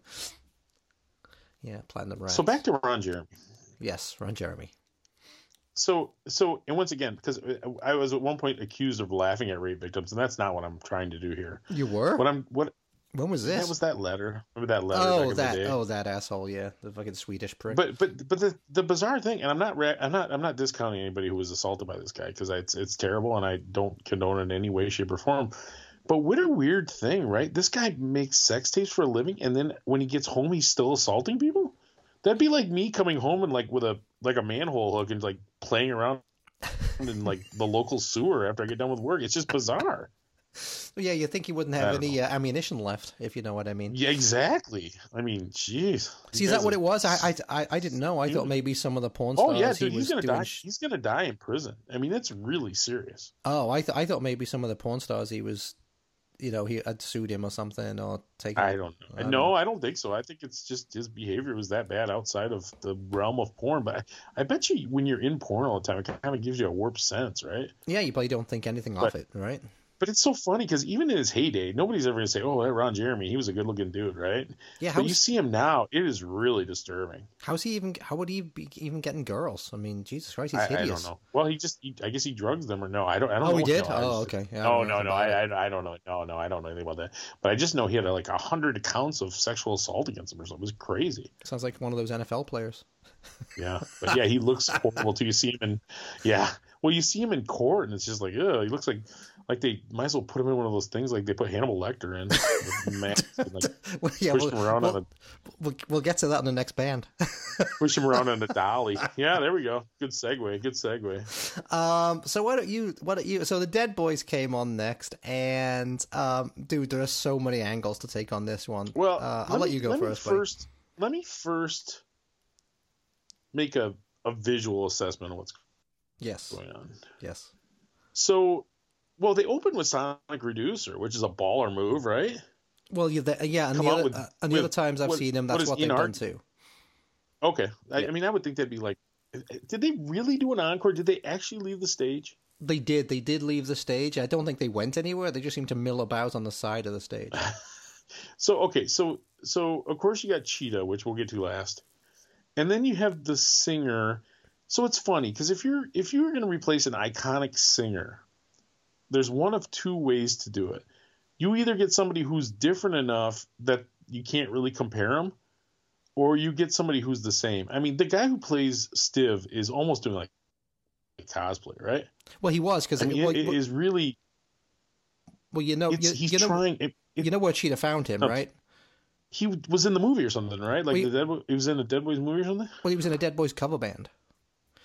And is that what it was? Yeah, like that movie? Yeah, and that's where Cheetah found him. See, I thought he was in like a movie, like he played Stiv in a movie or something. I mean, he might have done, but I know that he was in a Dead Boys cover band. And just to set the stage here, so the Dead Boys have, and I'm making quotes, the Dead Boys have reformed every few years and done a tour.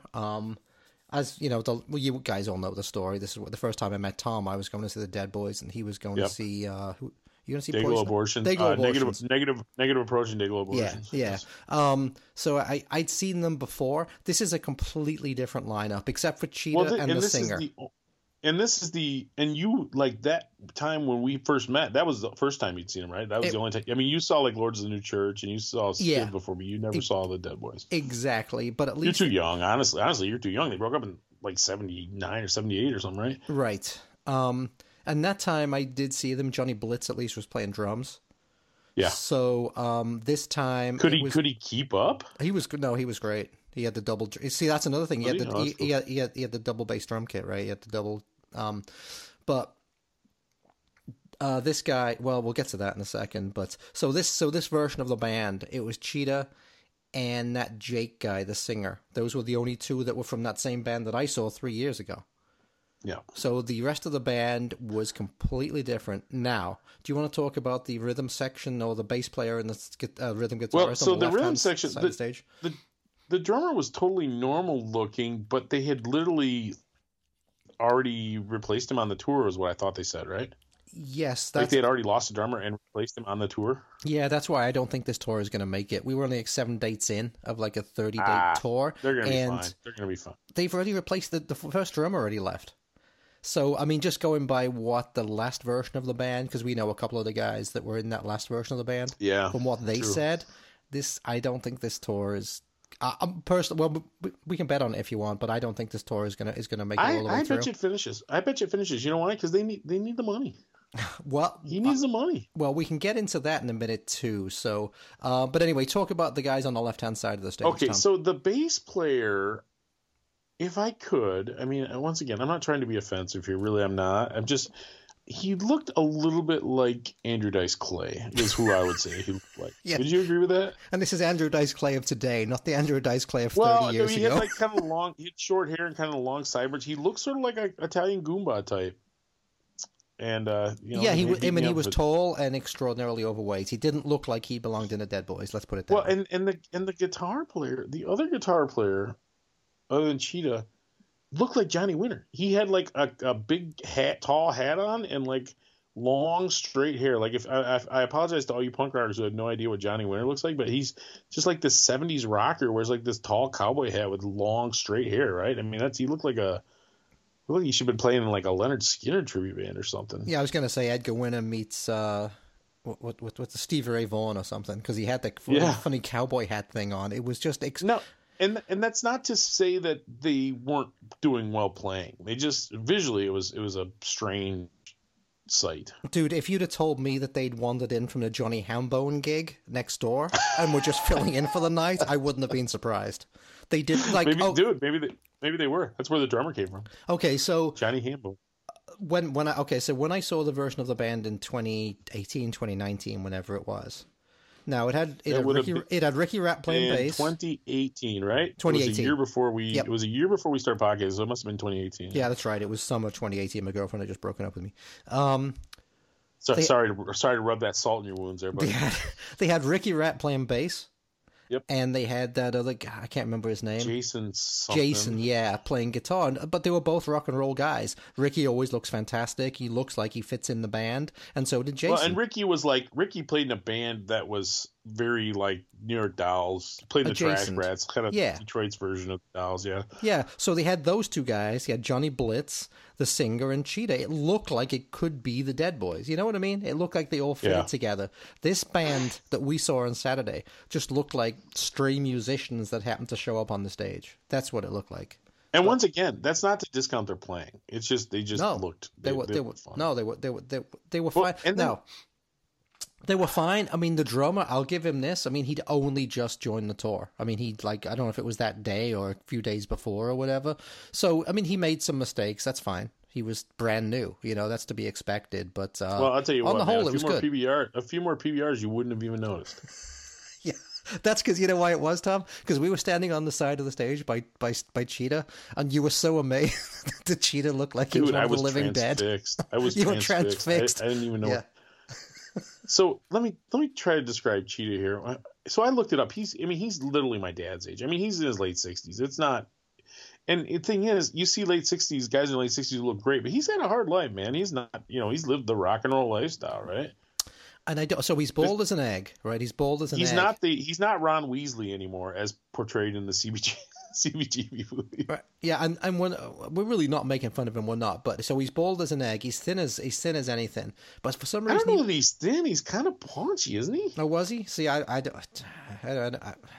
but he wears. Because he's kind of got the Mr. Burns kind of like slight humpback thing going. He does, like, yes. Slight, right? Yeah, he has that. But he was also wearing like thick black eyeliner for some reason, which made it even more disturbing. He's wearing just black on black, right? Like tight, either black jeans or leggings or something. I don't know. And but he's got like a black cardigan, like almost sweater thing that's a little too long. And he's got these giant like Kiss boots on. I guess they were engineered boots, but they're not like the engineered toe boots. They're like the giant like motorcycle boots. And he looked a little bit like a vampire. He did. He looked like he'd been reanimated. All I could think yeah. is they have a coffin backstage with dirt from his homeland, and that they put him in there and from Cleveland. Dirt from Cleveland, and he climbs out of it. Yeah. But the thing is, once again, what I was really staring at. I mean, he did look kind of bizarre. You know, I mean, he's clearly an older guy. You know, his skin looks old and all that. But I was honestly watching his fingers, dude. Yeah, I mean, his guitar play. player. I mean, his guitar player is fantastic. Because he was doing the leads, and you know, it was so they started with Sonic Producer, and I kept getting closer and closer, and I ended up right up on the stage, you know, side of the stage. On the side he was on, and I was literally just, and granted I was pretty 3 sheets of wind at this point, but I was just transfixed watching his left hand, watching him hammer those chords, and it was and especially right to the bitter end. So they came out and did 2 songs to finish, and I can't even remember what the first one was, but they finished with Ain't It Fun. And I was just mesmerized. So I got to tell you, man, I was really anticipating loving this show, but I had so much fun. I can't even.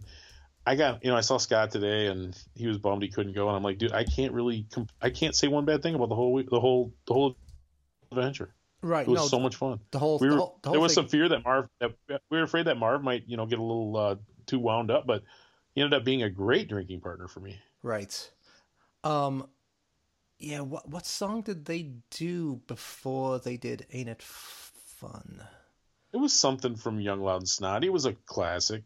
I mean, there wasn't one song you didn't know. I mean, they only recorded 20 songs. No, right? It wasn't, Tom. It was Flamethrower Love. That's the one. Flamethrower. Okay, from the second album. Okay. Yeah, or did they do High Tension Wire? I don't remember. It might have been High Tension Wire because they played both those songs. Yeah, they did. Well, basically, they played almost their entire fucking set, right? They played almost the whole thing. They probably played 45 minutes. They probably played 15 songs or something, or close to it. So they played maybe not quite that many. They probably played almost the whole first album and part of the second album, right? Right. Yeah. They did Son of Sam.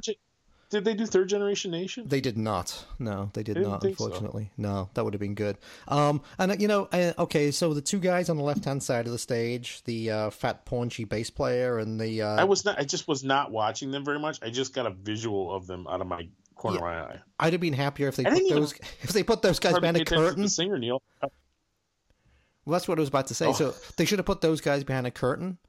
And because the singer was fucking giving it loads, wasn't he? He was totally into it. He was like chatting with the crowd, swearing, having a great time. He was very good. But like I said, it's like cosplay almost. It's like he's playing a character. You know what I mean?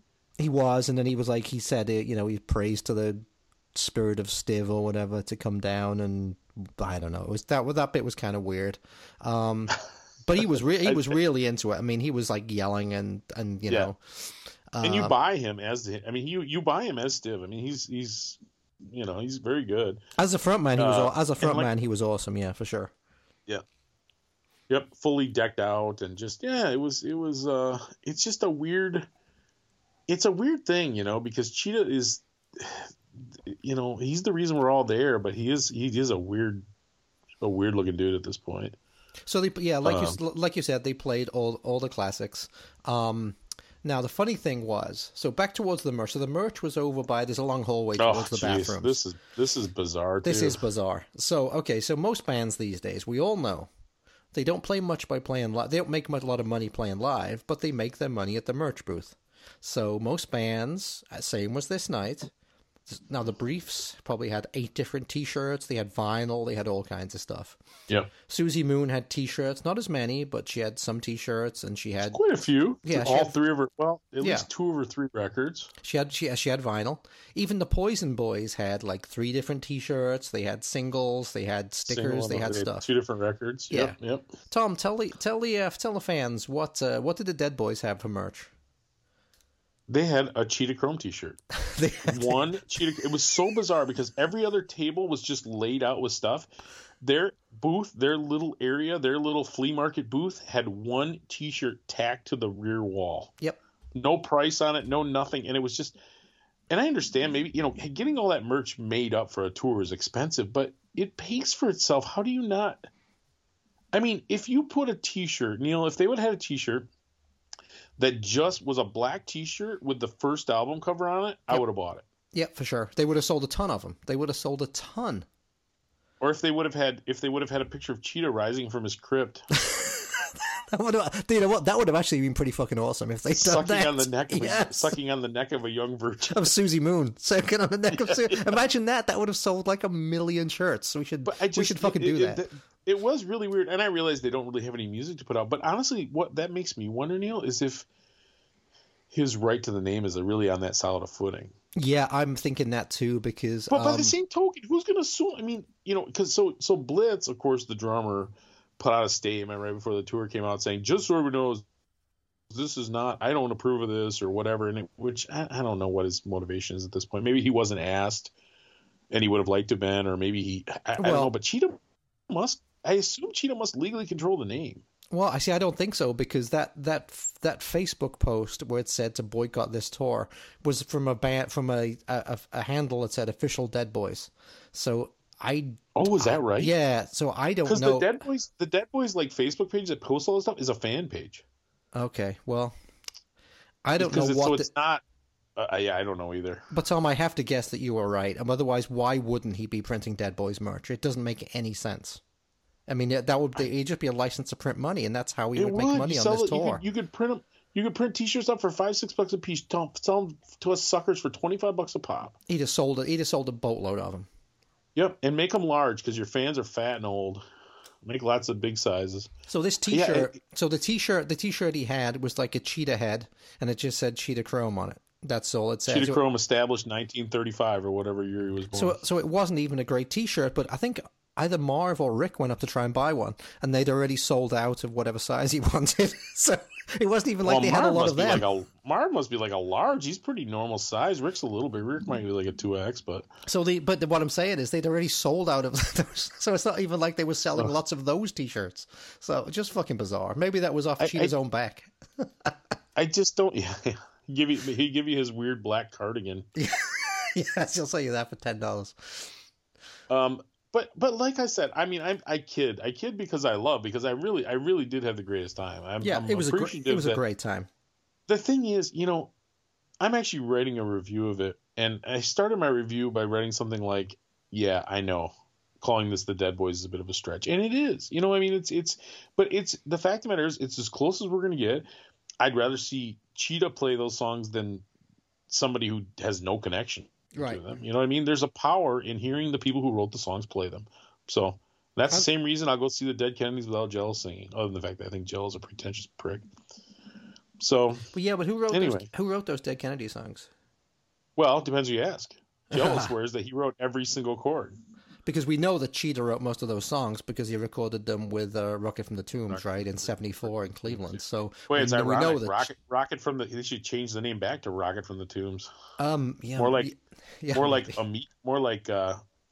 Amigo from the Tombs. What are those little buggy things that the old guys drive? All right, that joke missed, but talking about I don't know where you're going with that one, but it's okay.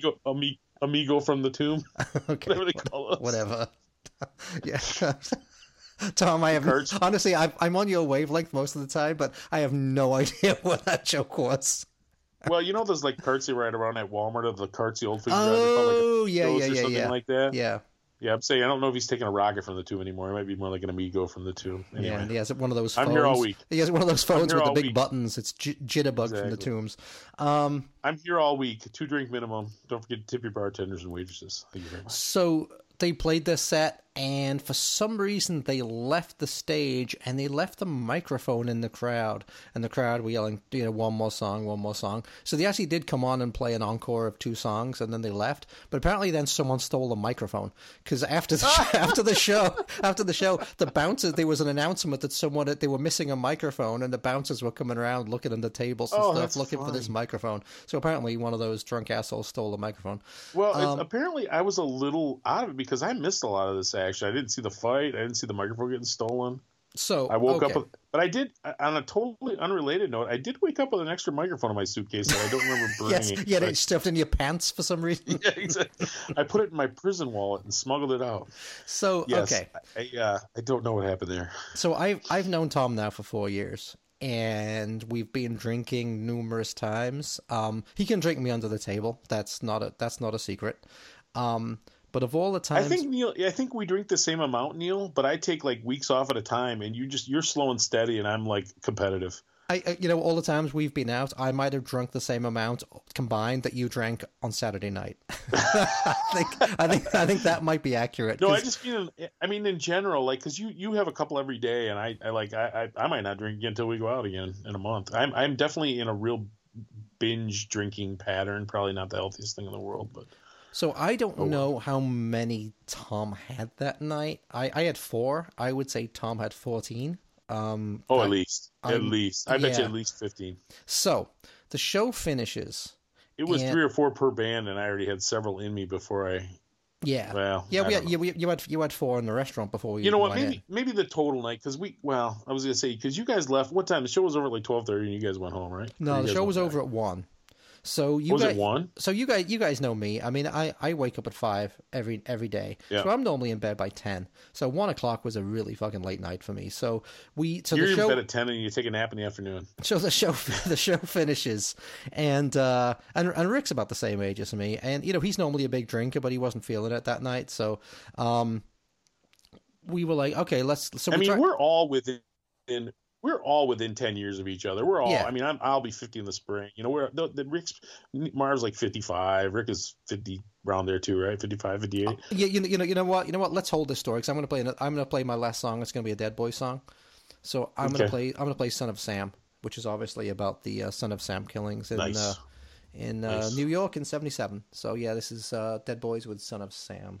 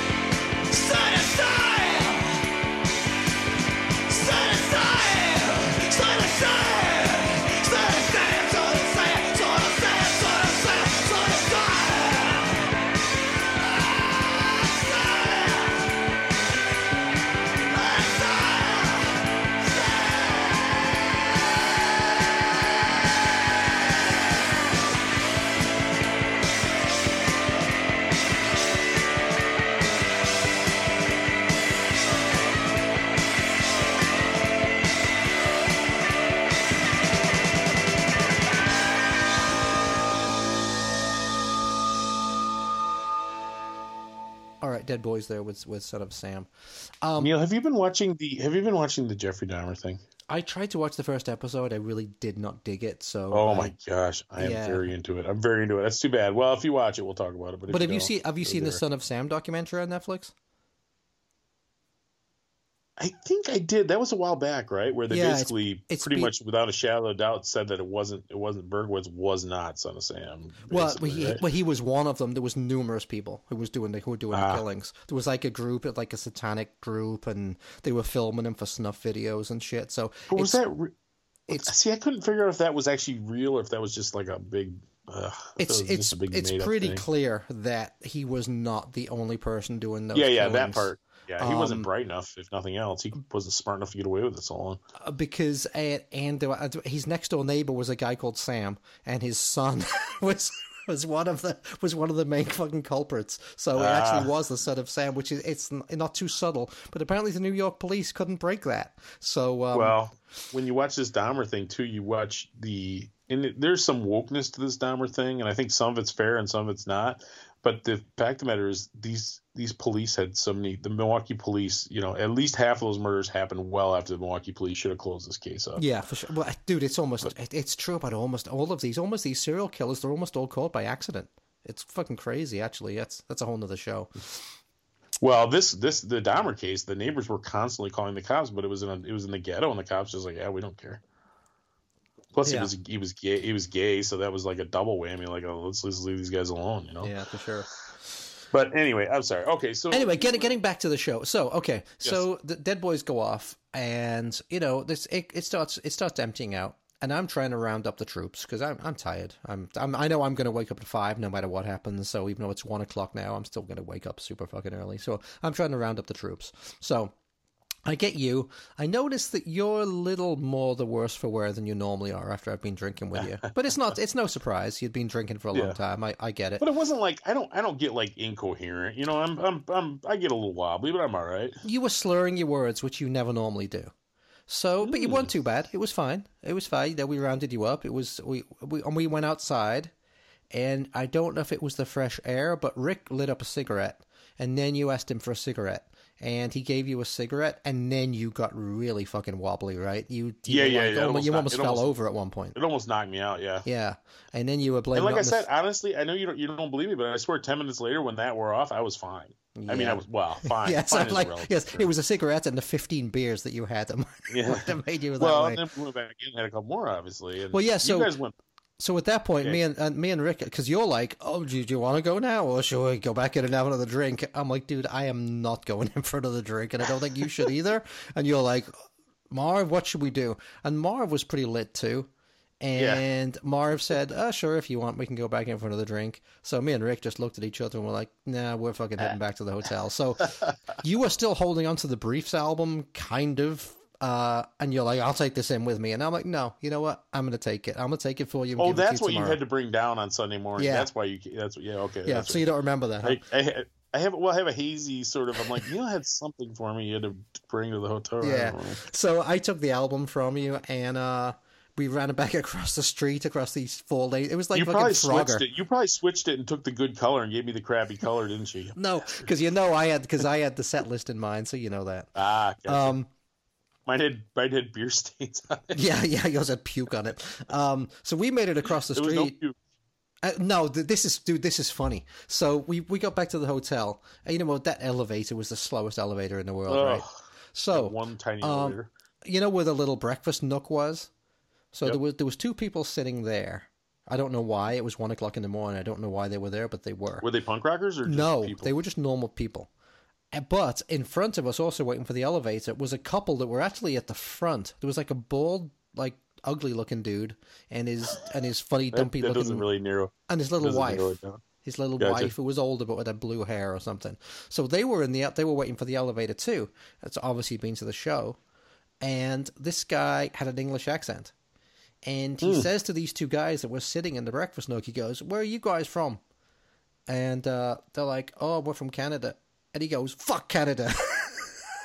Well, I guess it was from the South Park thing, but these two people clearly had no idea what he was talking about, and they looked extraordinarily offended. And I basically just like hurried them into the elevator before there was a fucking fight. So anyway, so we went back to the room, and I was feeling a little concerned about leaving you at the bar, because you went back into the bar to play pool or something, supposedly. And I felt never happened, but yeah, we tried. Yeah, so why don't you take it from here? Because I was back in my room trying to get to sleep. We just went back in and had a couple more. Oh, and then I ran into my Southside Irish buddies. And they were there still? The closest I came to losing it, Neil, was at some point he handed me a shot. That big guy with the beard, who was my age, that I was getting out so well. And I did almost lose that shot. When I took that shot down, you could tell by the look on my face. Anybody who was watching me drink that shot of Jameson or whatever could tell that it was not a good idea. Oh, bloody hell, man. Okay, well, I mean, so, you're a a fucking trooper. And then we had a couple more drinks, and then, I swear, Marv wanted to play pool, right?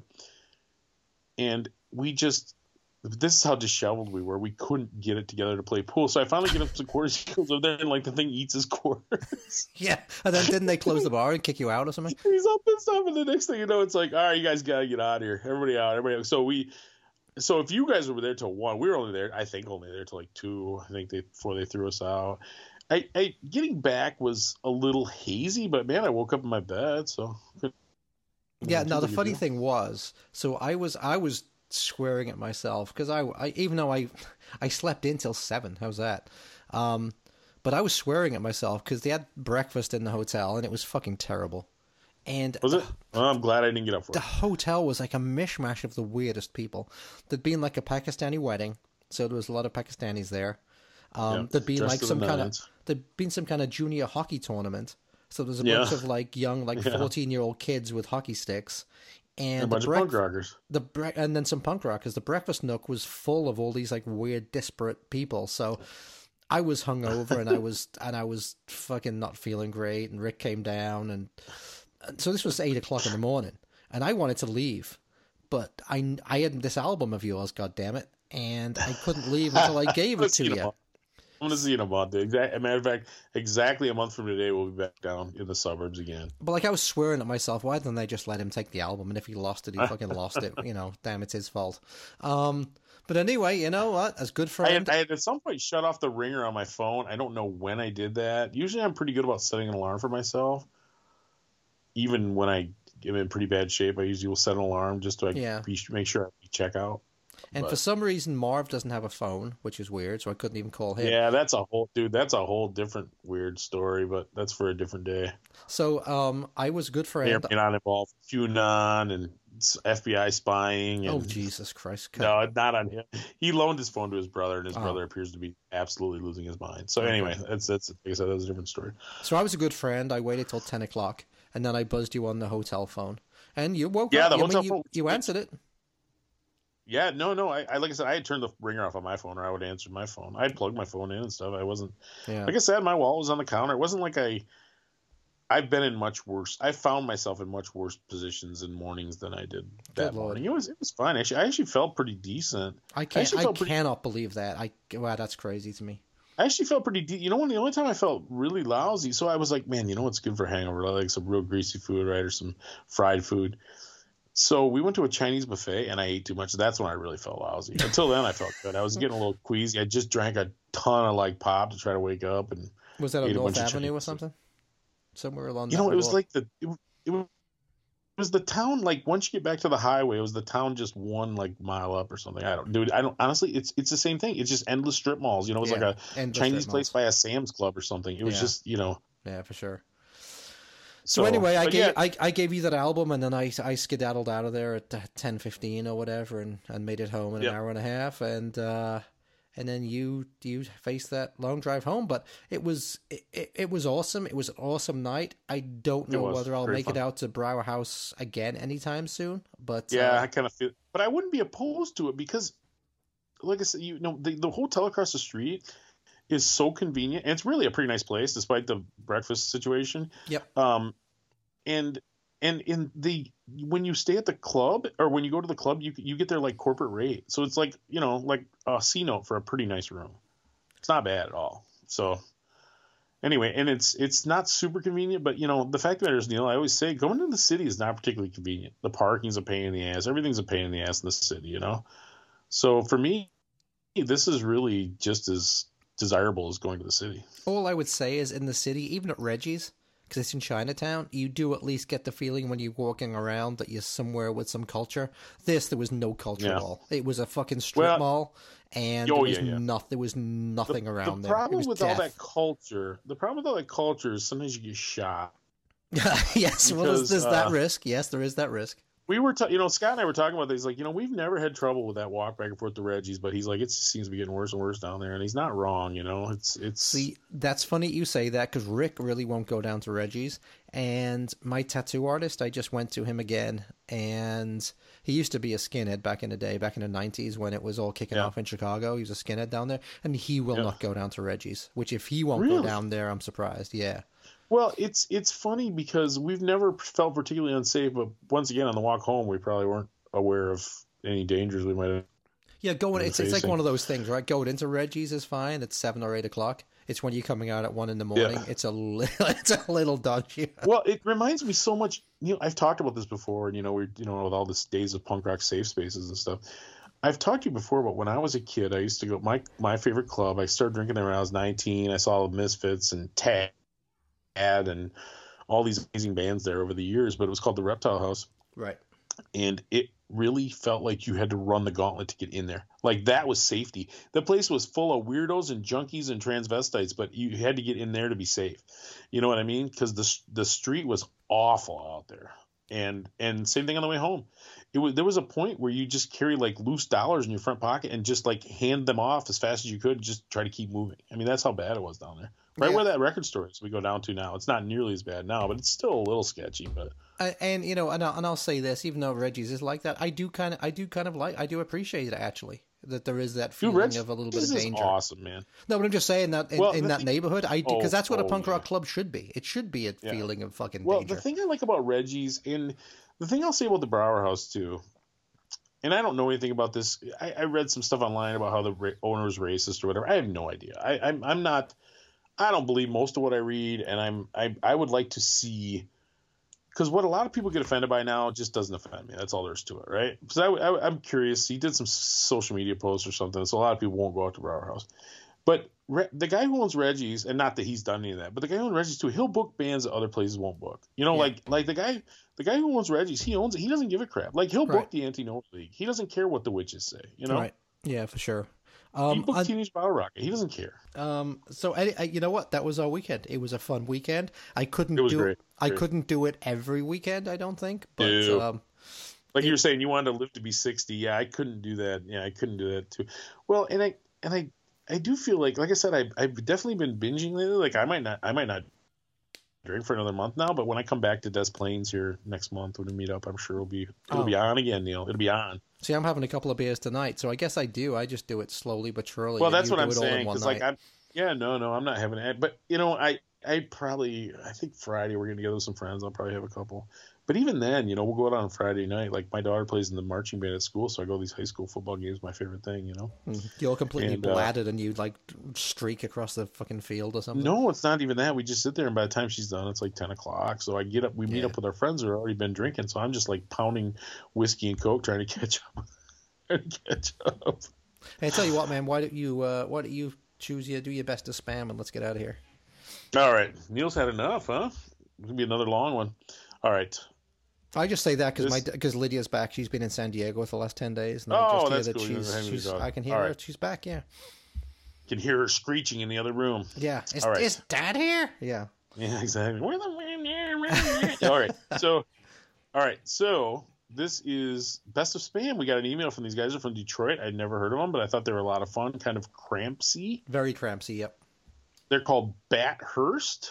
Bathurst, like a hearse, like a... Bathurst? Yes. Hearse. It all goes together with Cheetah. Cheetah's in his hearse. It is funny, Bathurst. Right? Oh, yep. It is. Yeah, Hearst. I'm sorry, not Hearst. Not like Patty Hearst. But yeah, Bathurst. Yep. And we're gonna do, and it is Halloween, and I think this is a fun song, and I think this is a fun band. If I got a chance, I would definitely, if they were opening for somebody, I'd show up on time. If they came to Grand Rapids, I'd see them. So this is Bathurst with Do the Bella.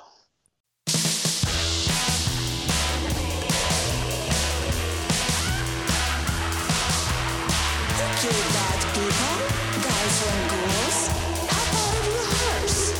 We got a brand new dance. You want to hear it first? Running yourself into the ground, from popping out of coffins and doing your rounds. Red is the color you're painting the town, ending in a stocking like a boozing bloodhound. To the bella, to the bella, to the bella, to the bella, la la la la la la la la la la la, to the bella, la la la la la la la la la la, to the bella, la la la la la la la la, go sit to the bella, la la la la la la la la la, to the bella, to the bella, to the bella. You're out there looking for another neck, a stopping and a bopping and a chopping at the bit. The moonlight never looked quite this lit. If you wanna play a doctor, better get your kit. To the bella, to the bella, to the bella, to the bella, la la la la la la la la la la, to the bella, la la la la la la la la la la la, to the bella, la la la la la la la la, go to the bella, la la la la la la la, to the bella, to the bella, to the bella, and it goes like this.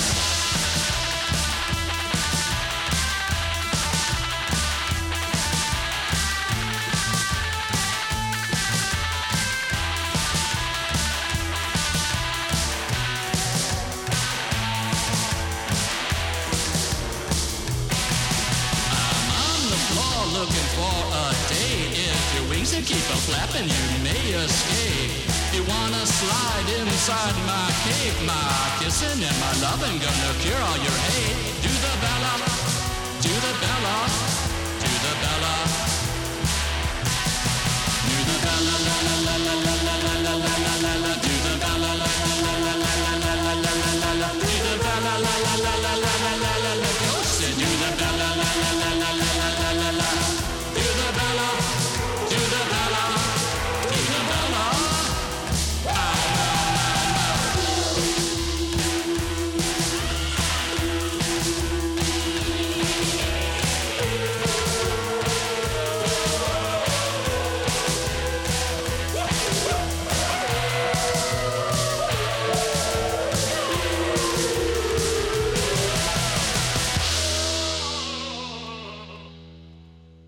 All right, that was Bathurst with Do the Bella from Detroit. Yeah, very, very Crampsy, very gothabilly kind of thing going on there. They're good. I like them. They got a dual vocal thing going on. It's good. Yep. So, all right. So that's it. That was our weekend, and yep. Yeah. So you're gonna go. Neil's gonna go visit with his daughter, Yep. who just got home, and I am going to go watch Milwaukee's #1 serial killer from 1991 take another victim. All right, sounds good. So we will see you all next time. Keep a little mark in your heart and stay free.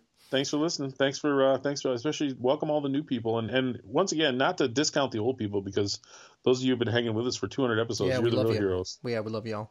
We do. I'm getting so many records where Neil and I are running out of space for our records. We might just reward our longtime listeners. We'll just start sending you stray records, yeah, on flexies. Every 12-inch, you get 5 flexies though. Yeah. Anyway, yeah, thanks for listening. And thanks to my iPhone for hanging out, because my internet still is not back. So it's pretty. This hotspot's been all right. So hopefully this recorded. Yes. Yes. All right. So we will talk to you. We will talk to you all next time. Sounds good. Smile later. Bye. Okay, that brings us to the end of another show. Hope you enjoyed it. Remember, keep a little mark in your heart, and we'll be back the same mark time, same mark channel. That's it, man. Game over, man. It's game over. Ever get the feeling you've been cheated? Good night. What a fucking rotter.